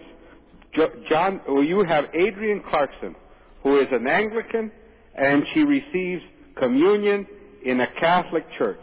And who's letting her do that? It's none other than Cardinal Ouellette. And just like you have... That's the Quebec Cardinal that's like a long shot to be Pope. Well, I hope he never gets to be Pope, because as far as I'm concerned, he's wishy-washy. And, letting somebody, you said that's a crime to let somebody who is not a Catholic receive communion, and I agree with you. But he's letting her do it. And why is he letting her do it? He should stand up for Catholic principles, Catholic canon law, but he's not. And I'll tell you another thing. The Pope, John Paul, was one of the greatest popes there ever was, but he faced rebellious North American bishops. That's why he had a big problem in the American church. And Joe, help me out. Okay, Joe, help me out on this one, because I'm wondering this. Why, with all the pedophilia that went down on his watch, that not one bishop was defrocked? Well, I'll tell you, here's the problem in the Vatican. 70% of the clergy in the Vatican are Freemasons. 95% of the civilian staff that are in the Vatican are also Freemason. That's not where it stands now, and that's where it stood when John Paul passed away. And back in 1994, when they said he fell in the bathtub, that wasn't true at all. He was pushed down the stairs. John Paul was a virtual prisoner in his own Vatican, and he couldn't do whatever he wanted. He had to toe the line, so to speak, but he wasn't afraid of them, because even though he suffered a great deal, he tried his best to do all he could to save the Catholic dogma. And that's why I praise him, and that's why a lot of people say this Pope was unbending. He was, because he... Well, wait a minute. Okay, all right, answer me this next one, Joe. I have a problem with this one, too. He was the very first Pope ever to set foot in a mosque and a synagogue. Now, why... And I have more to say on the synagogue, too, because this is the Talmudic Pharisees that he went to see. He knocked upon their door and walked in. No. Well, no. That is correct, sir. He did. Wait a minute. Let me explain. Pope John Paul wanted to build ties not only with the Muslims, but with the Jewish people and with Protestants. Why? Did he want to convert them to Catholicism? No. Well, then why? He wanted to build a unity world in the religion. faith. But what? But here's why he was reaching out to them, because he wanted. He was for genuine ecumenism, not this false ecumenism that is being preached by the New Age religion, which says all religions are equal. He wanted all the other religions. Remember, Protestant is an offshoot of Catholicism, and so and the Jewish people were the chosen people. So they really have a legitimacy.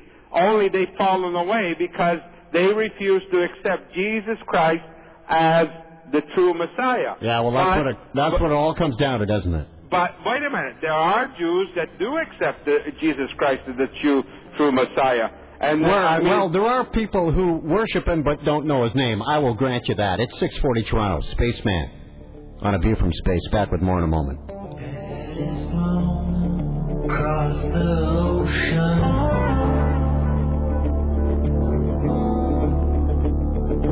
leaving just a memory. 640. He goes deeper into today's headlines than anyone else dares to go. But can you take it? This is A View from Space with the Spaceman on 640 Toronto.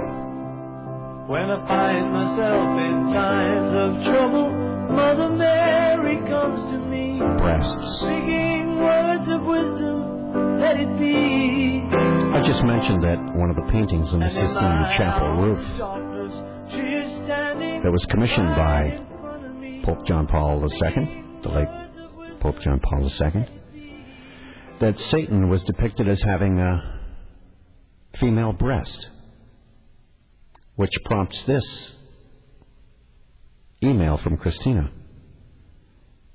If you'd like to email, by the way, it's space@640toronto.com if you have a comment that you don't want to be on the telephone, or spaceman@640toronto.com. Christina writes, Space, I have to point out that the breast has not always had sexual connotations. It is primarily a nourishing function. It is only in recent times in our culture that the breast has been seen primarily sexualized. And in other cultures, such as Papua, amongst others, the breast is not sexual. Leonardo da Vinci depicts the Holy Mother and Child as a nursing infant, a very normal occurrence in Europe in Leonardo's time. Signed, Christina. Might have missed my point, Christina. I said that Satan was depicted in the tree, hanging out of it, looking at Adam and Eve. And one of Satan's breasts was a woman's breast. And you see, Luciferians believe that their god, Lucifer, is a hermaphrodite, meaning both sexes, male and female. And of course, in the Sistine Chapel, depiction on the roof, as commissioned by Pope John Paul II, and it covered over another painting. It was Satan as a hermaphrodite.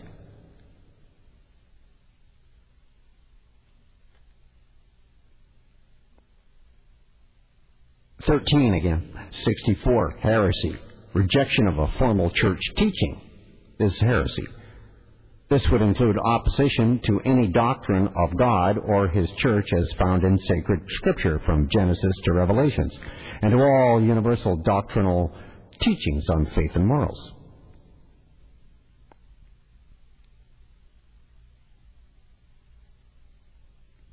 Which was broken by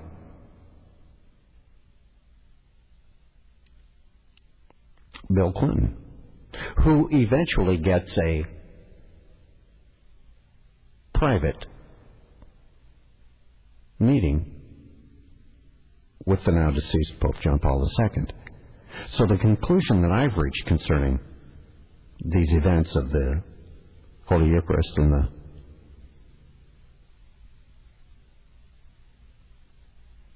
the heresy is that it was a part of a Masonic pre-developed plan to discredit the Catholic doctrine of the Holy Eucharist, for one, and they've succeeded in doing this. Because right now, only about 30% of Catholics actually believe in the real presence of Christ in the Eucharist. While it's always been a part of the Catholic tradition, it was reinforced and set firmly as law of the Church in the 13th session of the Council of Trent in reaction to positions taken by heretical protesting reformers.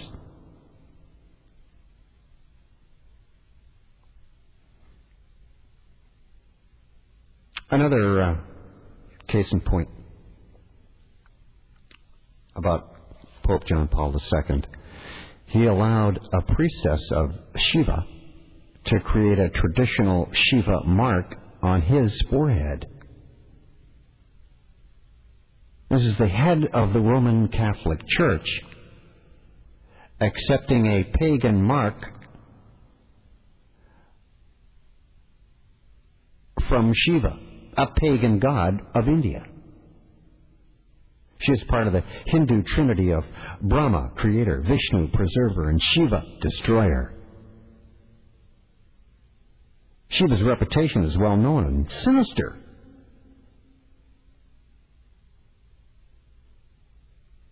I don't know if you've researched Shiva, the destroyer, but the Pope apparently sees nothing wrong with accepting a mark in association with the dark Hindu god of destruction. Explain that one away. Someone, please.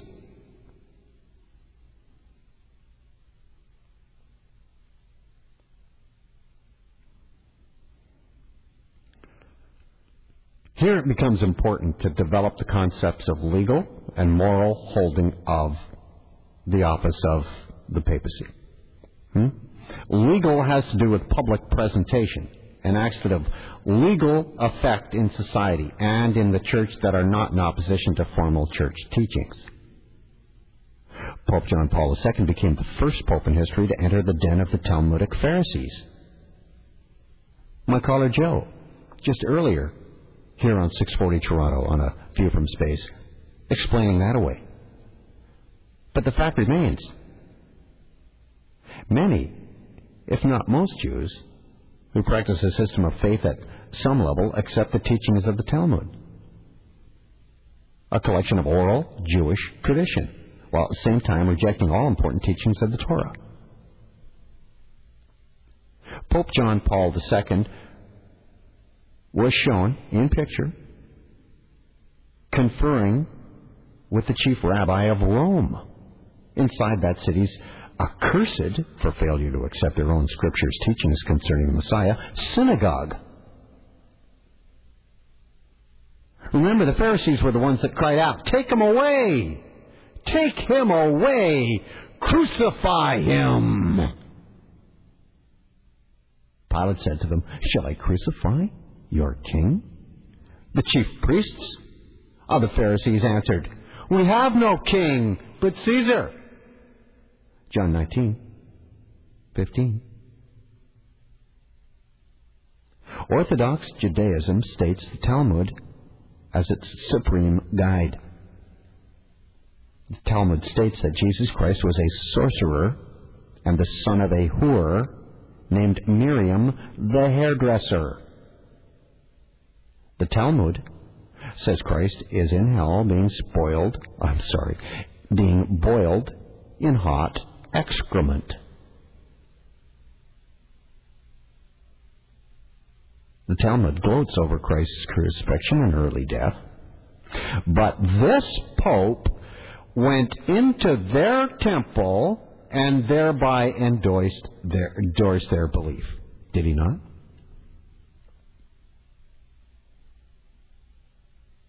Or was he just trying to make friends? Well, then he didn't have to do it in front of cameras and go into their building. Am I wrong here? Am I missing something here? Or is he indeed bowing to his masters and forming the one world religion?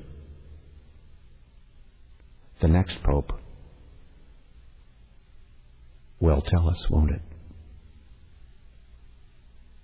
where this is leading to.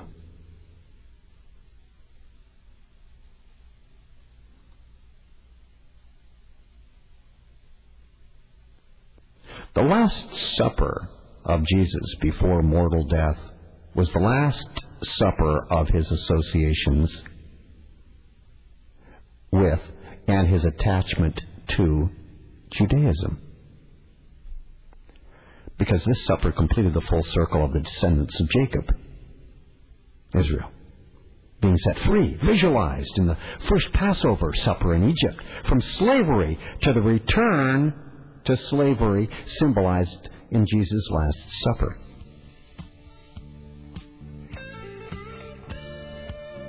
The Passover protection nullifying meal before his death on Calvary that established the new covenant with people of all faiths, of all races. Hey, I'm back in a moment on 640 Toronto on Space.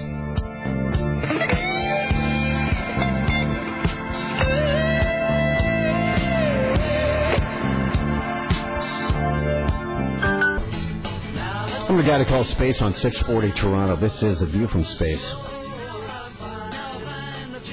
I was just talking about the Last Supper of Jesus before mortal death. It was the Last Supper of his association with his attachment to Judaism. People of faith are brought into heaven following bodily death, right? When they've reached the necessary state of perfection required for entry. And Jesus was a true descendant of Abraham, Isaac, and Jacob, who was called Israel. He practiced the faith established by his father that was given through Moses. Jesus was a true Hebrew. He worshipped at the temple of Jerusalem. But it can't be said that he thought of himself as a Jew from John 13 on. There's that 13 again. It is certain that Jesus died a Christian. He was a prototype Christian. He did not die a Jew.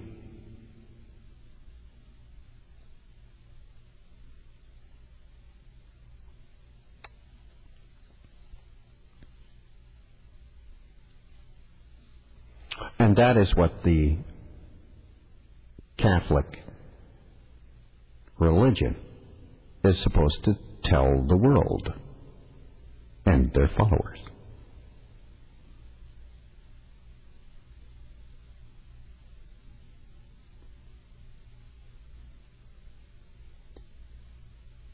This is all part of a goal of the Illuminati for a one-world religion and a one-world government, all under their control and their associated organizations.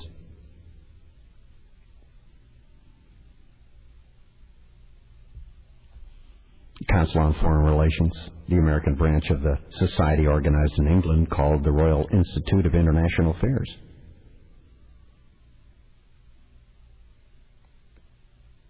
That has a part of its focus obliterating national boundaries to form a one-world government.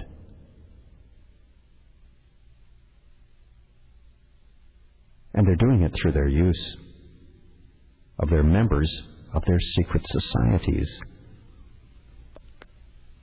I got an email the other day about someone asking me about the borders. They're making it tougher getting across the American border now. It seems soon, in the not-too-distant future, there will be passports having to be shown by Canadians to the American authorities to get across the border.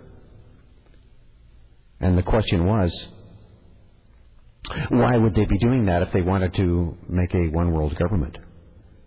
Well, first of all, they have to show the system that you have now does not work.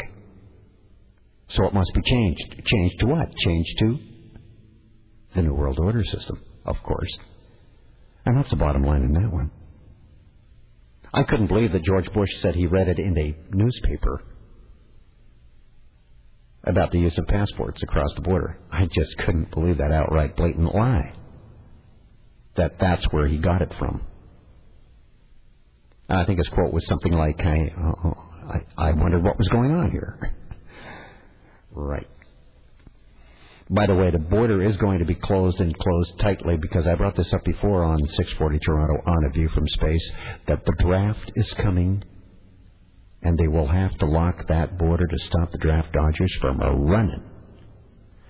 Did you see a headline the other day that the Canadian Armed Forces are going to step up their recruitment and are going after minority groups? Yeah. Figure that one out.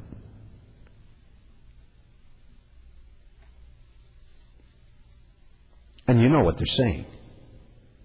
There's been a lot of people that have come over to Canada from the Far East.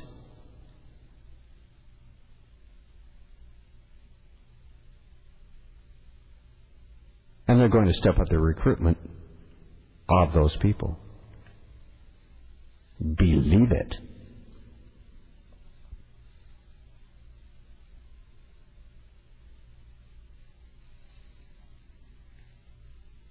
Pretty soon we'll be seeing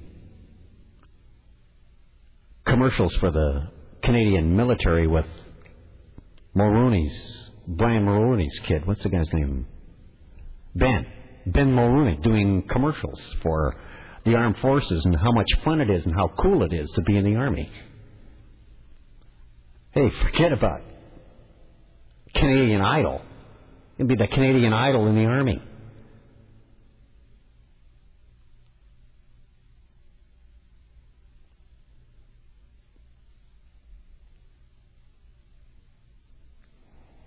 So in researching Freemasonry as much as I do, with its related organizations and its offshoots and their membership, it's become increasingly apparent that many cardinals and bishops are members of the Illuminati and associated organizations. Masonic cardinals were key in the election of John Paul II, which, by the way, took 8 ballots, 2.5 days. These cardinals had mostly been installed by Paul VI and by Pope John the 23rd, who's now spot Pope John Paul II has been moved to. His body lies where Pope John the 23rd's body was. And the reason I said they moved John the 23rd's body upstairs is because there were so many people that were wanting to see John the 23rd's tomb that it was too crowded. Well, why would you put Pope John Paul II, the people's pope, there then? It's going to be way too crowded for the people coming to see him. So, I don't get that either. But at any rate, whatever their method of madness was, John the 23rd's moved upstairs, and John Paul II has his spot down in the grotto, downstairs.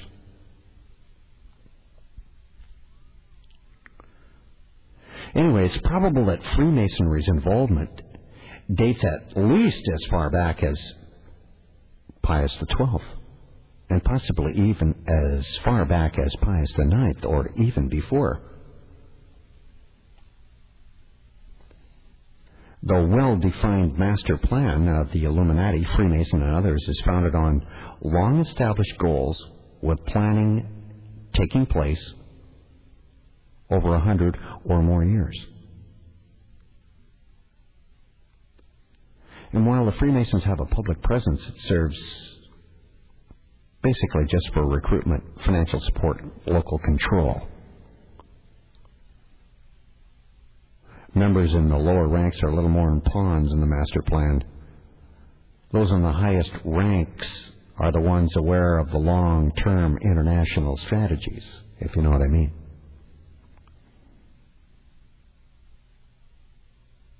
And the most destructive are the high-order members that have involvement with the Illuminati and are not publicly known. They are secret agents. And the probability that Pope John Paul II did not have some involvement with this group is slim. Well, practically speaking, I would say none.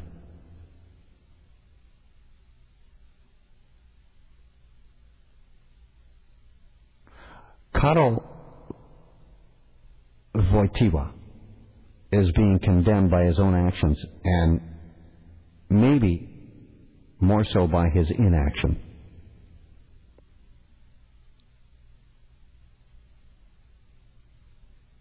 And this condemnation is because of his failure to practice the corporal works of mercy that deal with the human condition of man. And how much greater the condemnation must be for those who fail to practice the spiritual works of mercy when it's a commitment of the office. Attempts at taking apart the church, deconstructing the church, have taken place at least in part by John Paul II's numerous deceptions. A tactic, by the way, professionally used by Lucifer in the Garden of Eden, that leads the Catholic faithful to believe that he's a man of faith, and by teaching some truths of faith, while at the same time, through his actions, and really his inactions, demonstrated that they need not be put in practice. In other words, he talks the big talk to those who want to hear it, leading them to believe that he wants the good, while at the same time his statements aggravate you. And for a while, those who do not want to believe in the teachings of the church.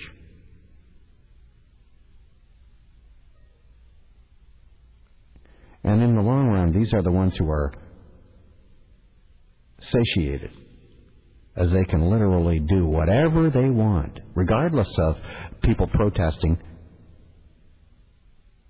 about their actions. In other words, I'm talking here again about the pedophilia. What better way to break down or deconstruct a church than by teaching a watered-down version of the Catholic faith while at the same time doing nothing to demonstrate that even those teachings that you do profess have any real value? If you're gonna talk the talk, you gotta walk the walk. Is all I'm saying. If you're the Pope, especially. In public, especially. Has John Paul II become another Judas? Has he sold Jesus out? Who can answer these questions? Jesus spoke the truth, taught the truth, even though he knew it would mean his death. Bishops don't do the same. They seem to be mostly pious hypocrites, Judaists, antichrists. There are many antichrists. There's not just one. There is one, the one, coming. Spaceman on 640 Toronto. It's a view from space. I'll check the phone, see if there's someone who can answer. 416-870-6400. You got a cell? You're Catholic. You have an answer? Star 640 also.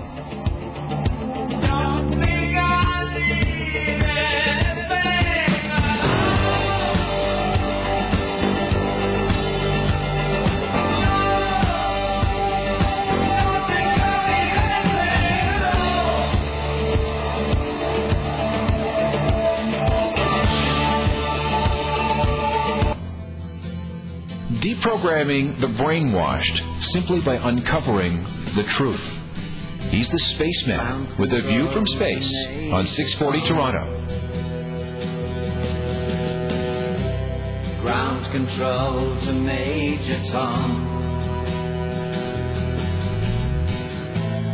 Take your protein pills and put your helmet on. Ground control to Major Tom. Spaceman on 640 Toronto. It's a view from space. Emails at spaceman@640toronto.com or space@640toronto.com. This is from Bootboy. I read an article and several others like it about 2 years ago. These articles all discuss the topic of the impact of Freemasonry on the history, future of the world. The articles were written by a collection of historians, journalists, and archivists. The theme that was shared by all the articles' essays was that, by its very own nature, Masonry will bring out its own demise, or bring about its own demise by the very new world order that it is trying to create. By this statement, the authors of these articles meant that the goal of Masonry, to create a world that rejects all forms of monotheism and conventional worship, will eventually and inevitably consume Masonry. If this theory is true, do you think that the highest levels of command and control Masonry are willing to sacrifice themselves for the greater good? I say they just want global domination and could care less what happens in the next world. They want the world, and they want it now. The Merovingians want Jerusalem back. It's simple as that, going back to the Crusades. It's very simple. And throughout history, all recorded time, the trade routes have been what they were after. And now they have all the trade routes. So they have all the buildings. They have all the real estate. Almost. And they're coming after all the people. Spaceman on 640 Toronto. Lewis, you're on. Hello. Yes, Space, it's a pleasure talking to you. I just wanted to let you know that I've been calling the Globe and Mail about the cover of the cover, and there's a picture there of the coffin of the Pope. It was upside down.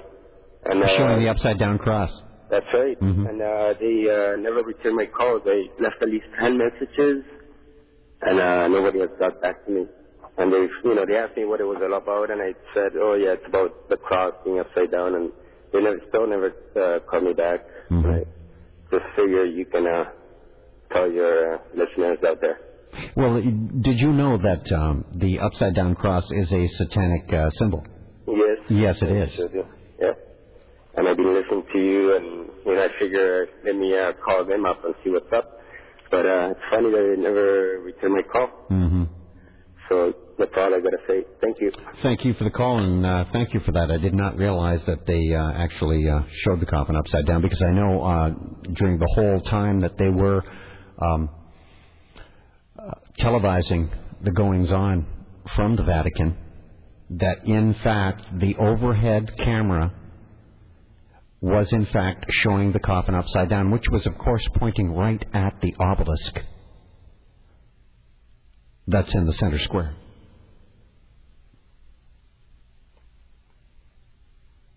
Hi, Randy, Spaceman, 640 Toronto. Go ahead, please. Hi, how you doing? Pleasure to get on. Mm-hmm.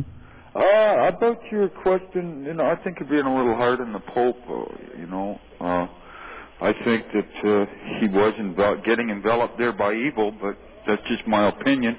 But about the things that he did. Did you say he was or was not getting enveloped? I think he was. He was. Himself that the smoke was coming through the cracks in the walls. But what you're saying there, I think he was following Jesus' example there, going amongst the tax collectors and the whores and the thieves. But wait a minute. When Christ was amongst the whores and the thieves, he wasn't selling his body when he was with the whores, and when he was with the thieves, he wasn't stealing anything from people. Well, so what I'm saying was that he was talking to those people, but he wasn't doing what they were doing. Well, you have and to the Pope, look and for the the Pope, and the Pope allowed the Indian woman to put the mark of Shiva on his forehead. Why? I'm just wondering why. To make her feel good? Well, I agree with you there. Why would that happen? He is the head of the Roman Catholic Church, the Christian Church. Why would he accept a pagan symbol with the photographers standing around so that it could be shown to the world? Why? I'm wondering. Well, That's all. Why? That's all. You know why? No. But nobody's perfect, right? I think you've been a little hard on the guy. Anyway. No, I'm just saying that. For instance, if I was the chief of police, I certainly wouldn't be caught with, say, a set of burglary tools in my car. Yeah. Do you know what I mean? Yeah, you're right. Like, why even have them in your car? The hell with it. I wouldn't even have them in my car. Right? Yeah. Okay, I see where you're coming from. Yeah, that's all I'm saying. He is the Pope. He is representing a certain institution. Yeah. And so how can you possibly suspend that institution's beliefs for a moment to please one person? Well, please them in private then. I don't think he was just pleasing himself, though. Well, of course he was not. Yeah. He was probably doing the bidding of his masters, is what the point I'm trying to get across. And the next Pope.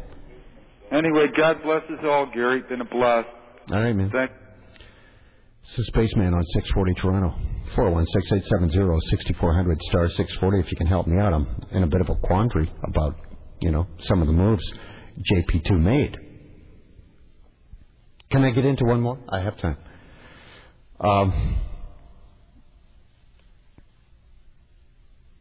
Matter of fact, let's take the commercial break, and then I want to get into the Sistine Chapel, which is the longest enduring scandal in the history of the church. So let me do that. Let me take a break first. Then I will come back, and I'll tackle this and see if you can make any sense of this. It's the Spaceman on 640 Toronto, a view from space. Back to you.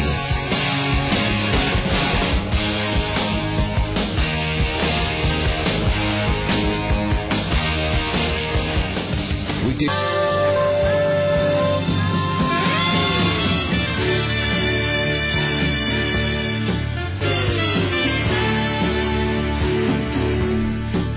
I'm the guy that calls space on 640 Toronto. This is a view from space.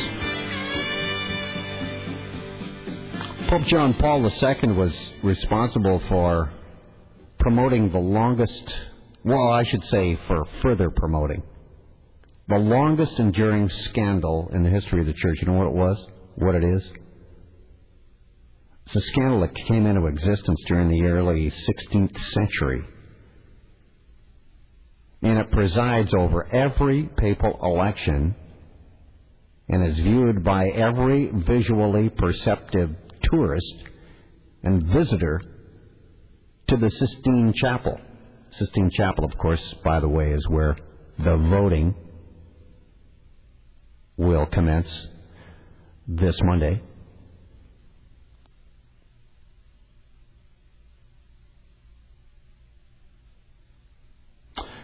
While using the right reason, it should be understood that the greater the degree of public bareness of any human form, nudity, or its portrayal, the greater is the degree of involvement by Satan. So if there's just a little public bareness, there's just a little involvement by Satan. If there's a lot of involvement. And the Catholic Church has stated this, not me. Sensual stimulation of the imagination with a motive or profit or titillation in public by a person or any time by any form of media is also of Satan. Roman Catholic Church speaking. Okay? Now, through the repeated appeals of Pope Julius II, Michelangelo, the great artist, was persuaded to undertake the redecoration of the vaulted ceiling of where they vote the next pope, the Sistine Chapel, that had been painted to simulate a blue heaven studded with gold stars.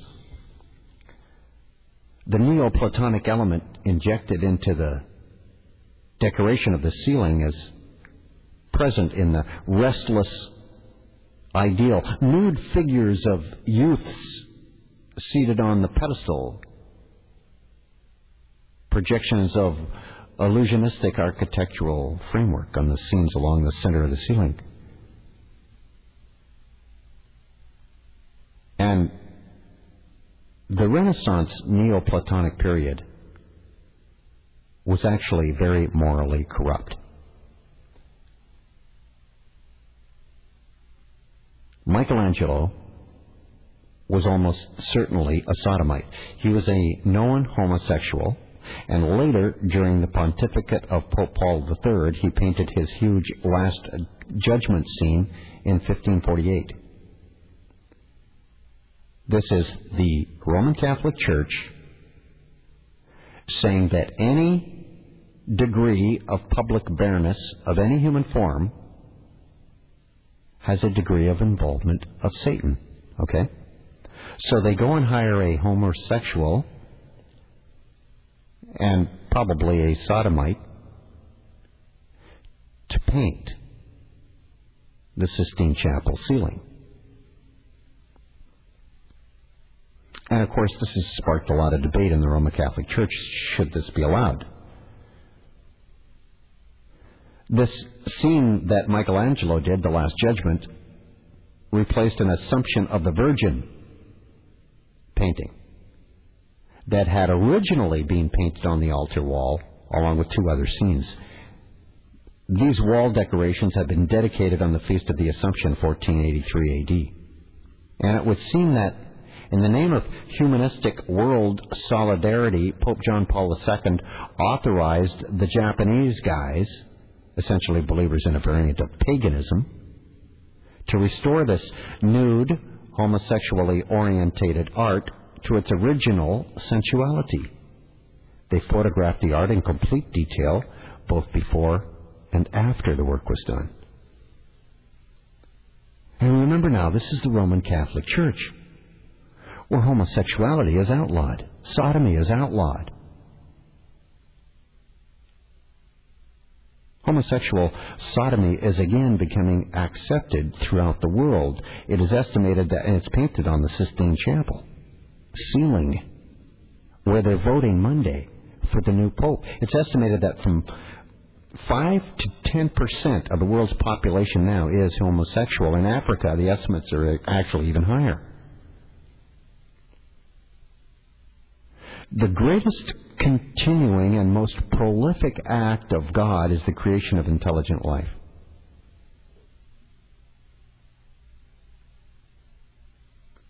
And to participate eternally, forever, in the life of God, we must be open to participating in His creative activity, each according, of course, to their own calling. We must never act in opposition to creation. Catholic Church teaches this. Honor thy father and thy mother, the commandment with a promise. God is our true Father. Non-procreative, sexually stimulating activity between two beings equates to sodomy.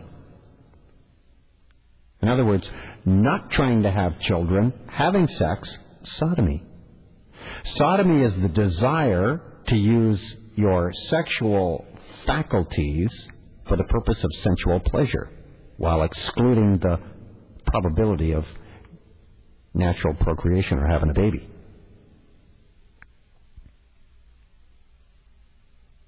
Sodomy is immoral activity according to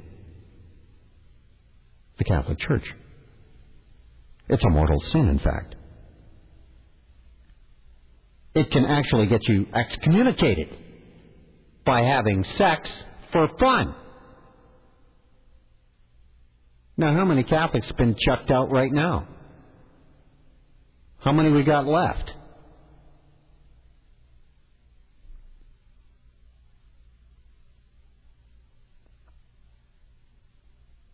Slowly being infiltrated.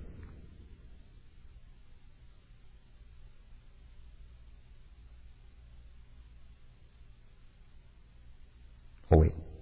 I want to take this call. It's Jim. And the words that I have beside Jim's name is upside down, not satanic. That's all, okay? I swear to you.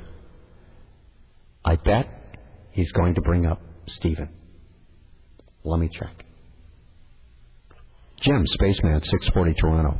Hi. Hi, Spaceman. Great show. No, you can correct me if I'm wrong, but I heard you speaking about. I just caught your show just when you mentioned about the cross. Sure. But anyhow, wasn't it one of the? I'm not sure it was St. Peter, but was the Romans crucified upside down? I forget what the reason was, and every now and then, even when the Pope was alive, when you saw him give him a speech, or that every now and then you saw a cross behind him. Sometimes it was upside down, and it was one of the few times the Romans had crucified. But that somebody. is a satanic symbol. Mm-hmm. The upside-down cross is a satanic symbol, Jim. Well, maybe so. They're pulling the wool over your eyes. They're hoodwinking you one more time. It's the same thing with the hat, the mitre. Mm-hmm. It's the fish god hat. Dogon was the very first Merovingian king to walk out and call himself God out of the water. He was half God, half fish. Mm-hmm. That's why they wear the mitre.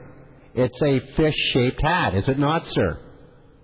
Well, I can't argue with that. Well, no, you can't. Of course not, because it's historically a fact. So you see, there are so many, and symbols tell the tale, don't they? Really, they really tell the tale, right? So if it walks like a duck, if it quacks, chances are it's a duck. That's all I'm saying. And I'm sure that Pope John Paul II did not say, when you guys shoot the coffin in the middle of the Vatican with me lying in it, please shoot the thing upside down if you please. Not thinking he's going to say that in his will or anything else. Matter of fact, you know what? I don't even think they read his will. Probably the Jesuit General Kolvenbach, the Black Pope, got a hold of the will and went, hey guys, we're not even reading this. And let's tell the people what he didn't say. Well, for instance, all of the notes that he did throughout his entire papacy, he ordered burned. Why? Wouldn't you want everyone to know what you wrote down? Because, your views would be well known, and of course they would be good and Christian and upstanding and God, fearing, right? But he wanted them burned. Why? Why would they want those burned? I don't get that. Well, there are a lot of things. Supposed to smash his ring too, by the way. The ring of the papacy, of his papacy, is supposed to smash that ring the day the Pope dies. They just smashed it today. It was 9 days after. I don't get that either. Spaceman on 640 Toronto. It's A View from Space. Back with more in a moment.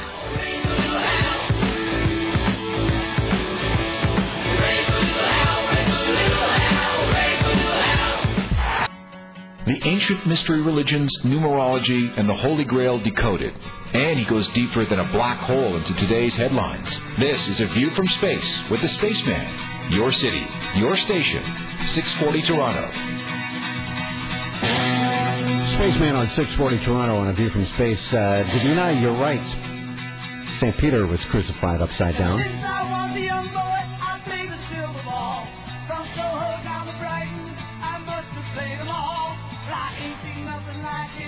My lines are full. I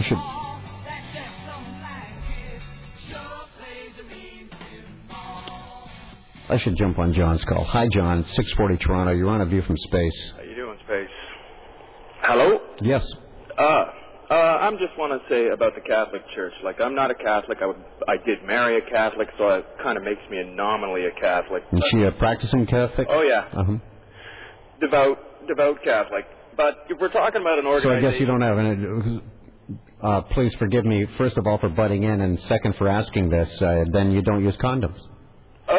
No, we don't. Okay. We never have. Okay. But we're talking about an organization... That may change with the next Pope. What do you think? I think it would be about time. Yeah, okay. Now I could listen to your story. Go ahead.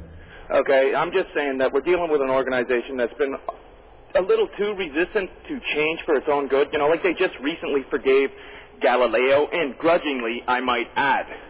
You know, science and they're not compatible, but they should try to keep up with it.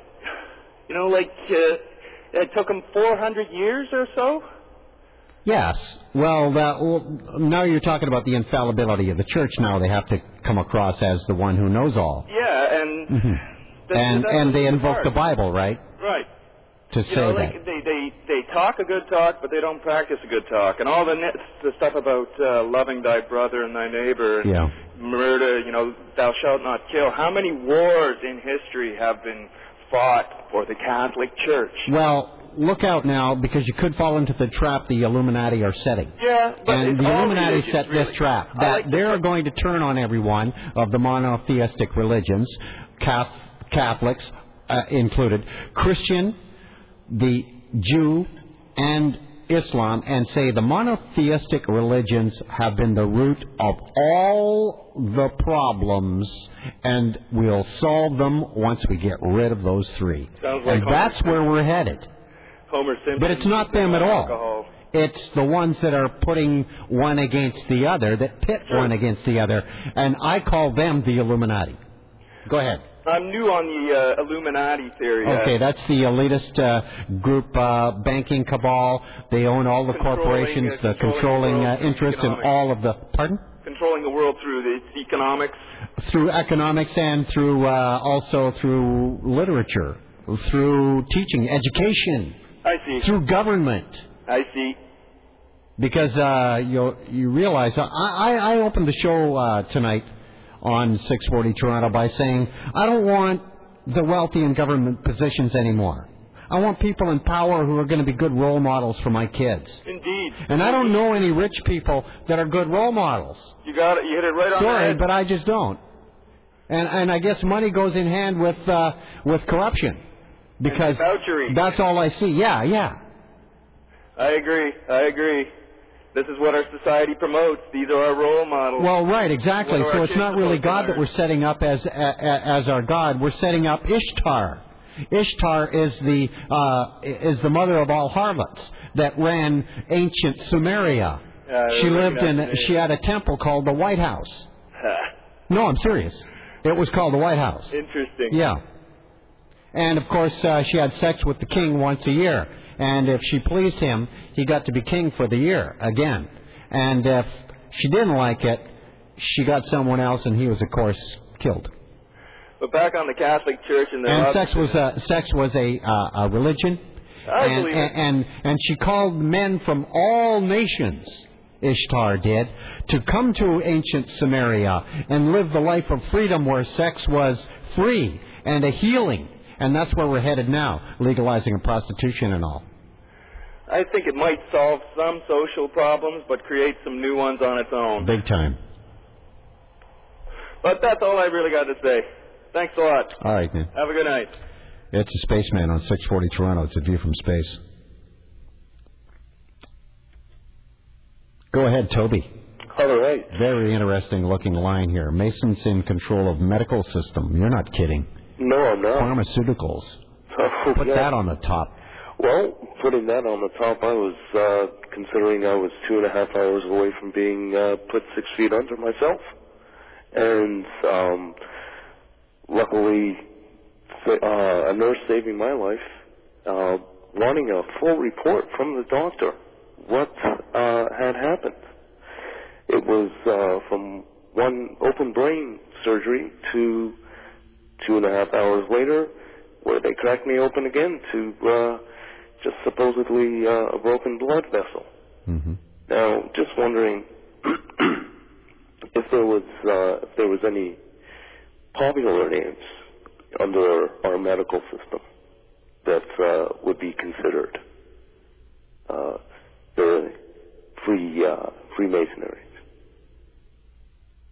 Your question is a little more clearly? Or if you yourself know of any popular, I mean, you had a long list there, but knowing any popular names that are in our medical system.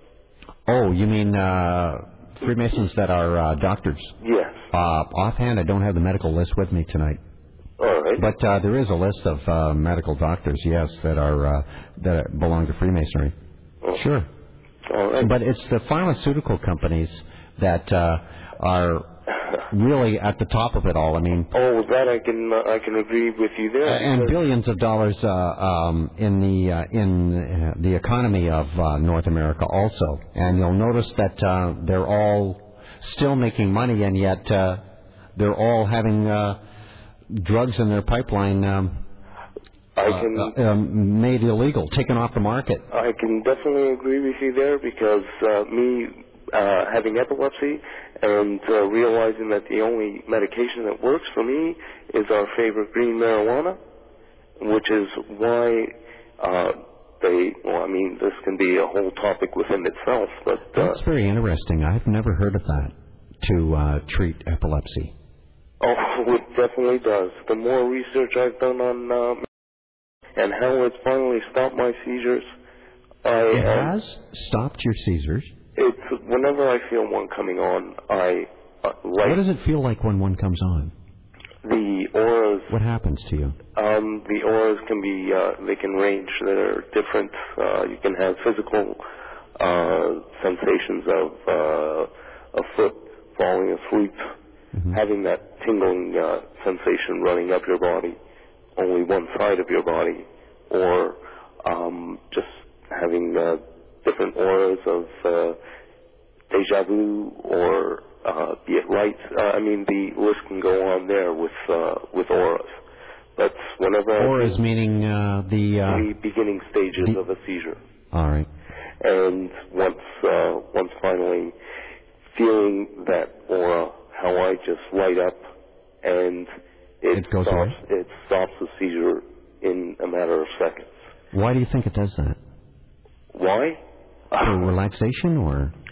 Well, relaxation. If I wanted to get into more detail, knowing how there's a certain chemical in our brain that is the exact components of marijuana itself, and that is the cannabinoid receptor. And cannabis is the only chemical that matches that chemical in our brain 100%. And so something you're lacking, the smoke gives you back. Excuse me. Yes, that is correct. And knowing that pharmaceuticals, I've already tried to duplicate the THC. Oh, forget it. I already know about pharmaceuticals. It's just incredible. I mean, you start popping their pills, their that's where I'm starting to get sick. And you get 4 or 5 different problems coming right back at you. Oh, definitely so. And that is why I'm just hoping that this marijuana comes legal in the next 5 years.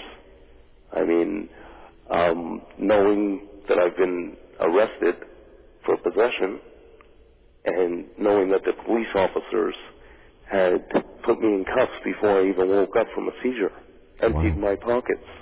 You had that much on you? Because they don't bust anybody for, Their excuse was because of a tincture that I had on me. Mm-hmm. Drop bottle, a different form of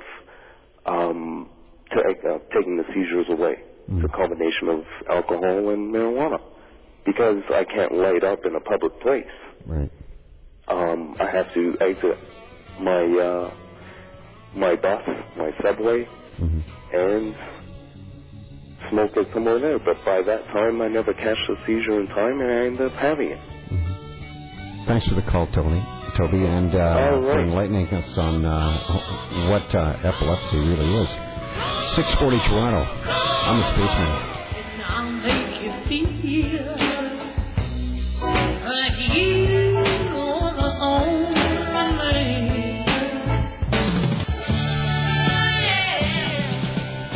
It's the Spaceman on A View from Space. This is 640 Toronto. Thanks for the email, Michael.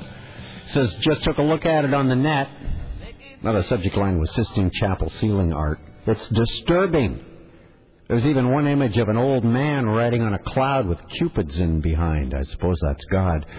What is disgusting is that on the same frame it looks like the same man flying bent over with the robe covering everything except his naked buttocks. How can anyone do that and call it art? Furthermore, the second commandment says not to make any likeness. That would include icons and paintings, I expect.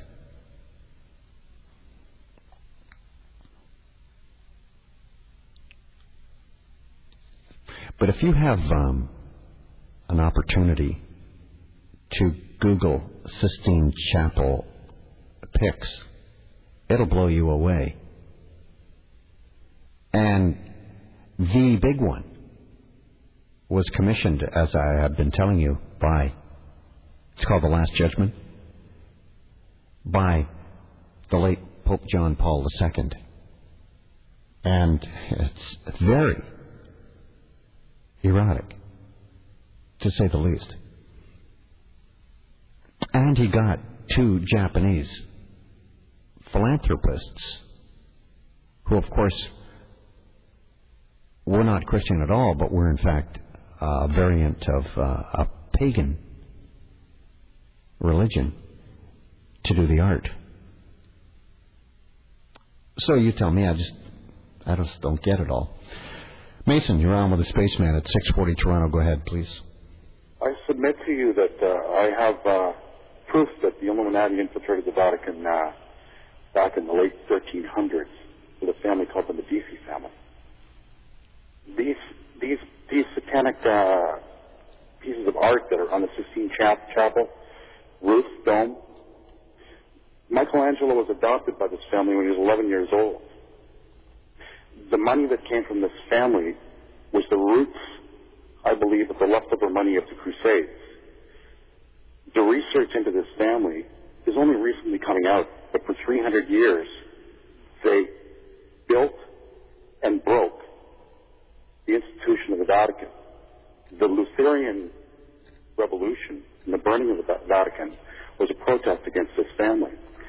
I also did a little bit of research, Gary, and I find that in the research that into the early forms of Masonry and the origination of the Illuminati was claimed to be in around 1800, and 3 groups of powerful people being the Jesuit Adam Weishaupt, Otto von Bismarck, and Giuseppe Mazzini out of Italy, an Italian revolutionary who is also credited or discredited with the modern-day mafia. The origins of that institution go back a lot farther, because this family, the Medici family, were Italian also, and they're out of the city of Florence, Italy, and responsible for not only bringing back and having the amount of money required to do this is quite phenomenal, to bring back society as we know it, from the Dark Ages into the Renaissance. For 300 years, they dominated Europe, dominated royal families, grew through favors from royal families, were given this huge amount of power.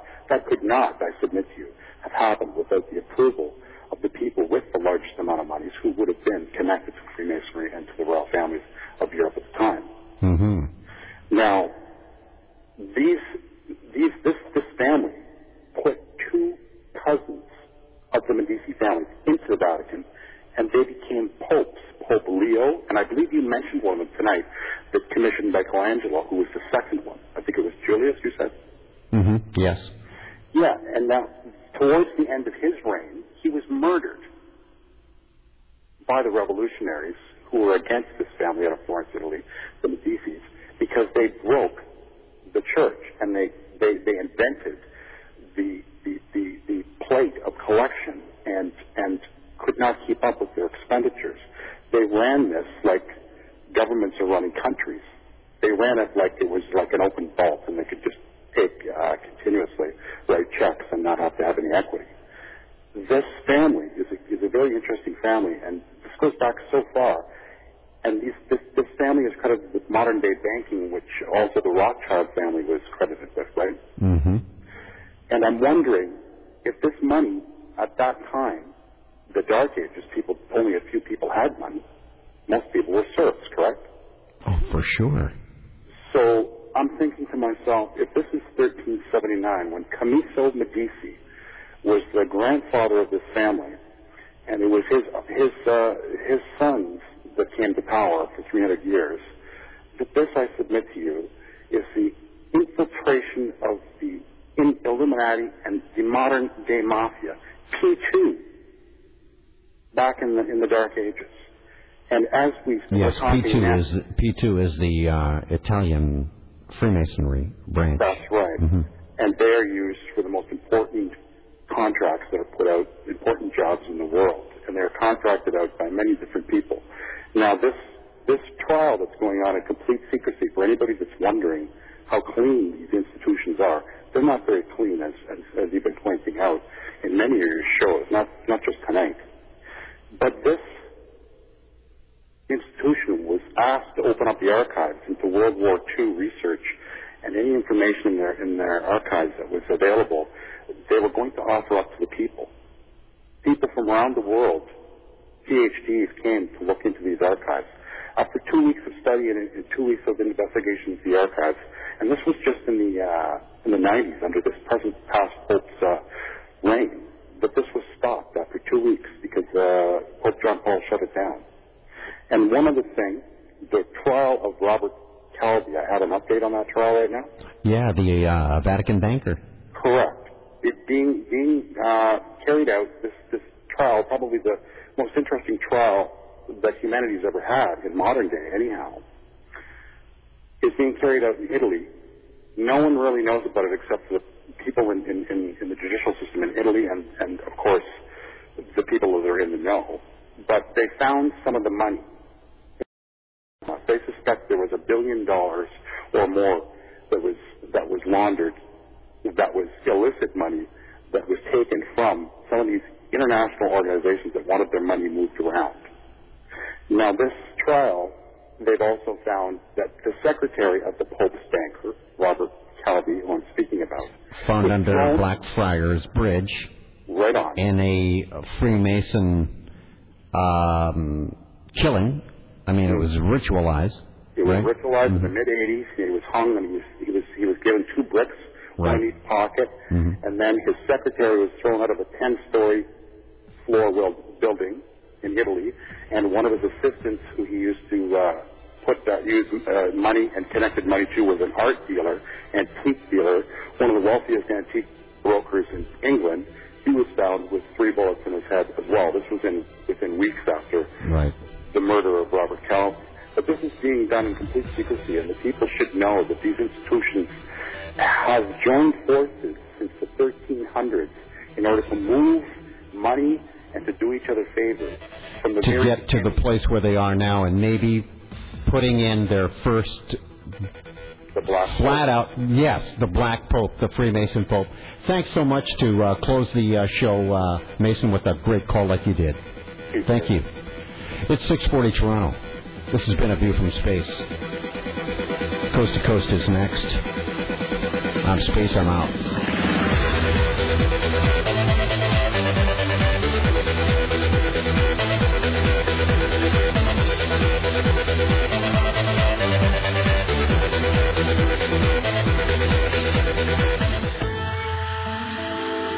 Today in our city, a child is running his fingers over the barrel of a gun he's found. And later, in a schoolyard, that same gun will go off. Should kids settle their own differences? Knowing more about Toronto. About our city. Be in the know. 640 Toronto. When my son started having behavior problems, the total transformation techniques were like the instruction manual on how to deal with him. We got immediate results. Ever wish your kid came with an instruction manual when he's disrespectful, defiant, or even abusive? Do you know how to fix it? I'm behavioral therapist James Lehman, and I'll show you how to change your child's behavior right now with the Total Transformation. The program that helps you fix every behavior problem under the sun.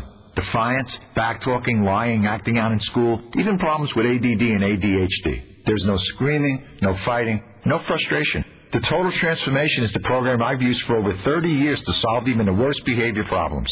Your child will listen to you again, and you'll get peace and sanity back into your home. I guarantee it. Call now and get how to turn your child's attitude around in 1 minute or less free with your order. 1-800-642-7414. 1-800-642-7414. Call now. 1-800-642-7414. 1-800-642-7414. Be in the know. Play the 640 Toronto Brain Game. Thursdays at 7 in pubs and restaurants throughout Toronto. It's 1 full hour of Toronto trivia that includes a 30-minute leech round. The NTN Brain Game. Thursdays at 7. To find an NTN location near you, go to 640toronto.com. I want to get a mower so powerful it'll eat through anything, except my budget. You can at the Home Depot. Starting April 14th for 4 days only, get a $200 Home Depot gift card with the purchase of a John Deere tractor, or a $75 gift card with any Toro lawnmower. Powerfully good deals. Only at the Home Depot. You can do it, we can help. Offer valid through 4/17/05 in Canada only by mail-in rebate. Not valid with any other offer. See store for details.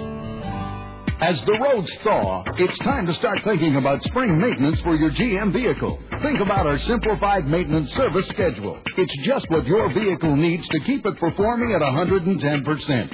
No one does it better than we do. Starting from just $49.95, our simplified maintenance service is competitively priced. Includes a thorough inspection of all major components, tire rotation, and our GM expertise. GM Good Ranch Service, right on time. See stores for details. From the 640 Toronto 24-hour News Center, here's what Toronto is talking about. A young man faces dozens of charges in connection with a string of sexual assaults in Mississauga and suspects at large after a daylight stabbing in Toronto. It's 12 degrees at 1 o'clock. Expect a low of 7. Good morning. I'm Catherine Jete. Peel police think they've arrested the man responsible for a string of sex assaults in the Dundas and Dixie area. 640 Toronto's Shauna Hunt has more. A tip from a teacher at an elementary school in Mississauga led to the arrest of 20-year-old Hernan Aguirre. I'm sure when this individual was seen in the school, the red flags went up. Sergeant Todd Moore says they received a call after a man was found lurking in the school stairwell. Aguirre is now facing 31 sex-related charges, including 15 separate counts of sexual assault. 15 women ranging in age from 9 to 53 have been attacked in the past 5 months. The latest happened just last week when a 21-year-old woman was grabbed and assaulted while leaving a restaurant on Dundas in here, Ontario. Shauna Hunt, 640 Toronto News. And up to 5 suspects are wanted by Toronto police after a knife attack in the Yonge and Gerrard area. 640 Toronto's Ashling Murphy. Toronto cops say one man was stabbed in the head just before noon Saturday as he stood on the sidewalk. He's recovering in hospital from non-life-threatening injuries and is expected to be all right, but police say he's not being very cooperative with officers. 5 men in their late teens or early 20s were reportedly seen heading toward the subway after the stabbing. Police are asking any witnesses to call 52 Division or Crime Stoppers. Ashling Murphy, 640 Toronto News.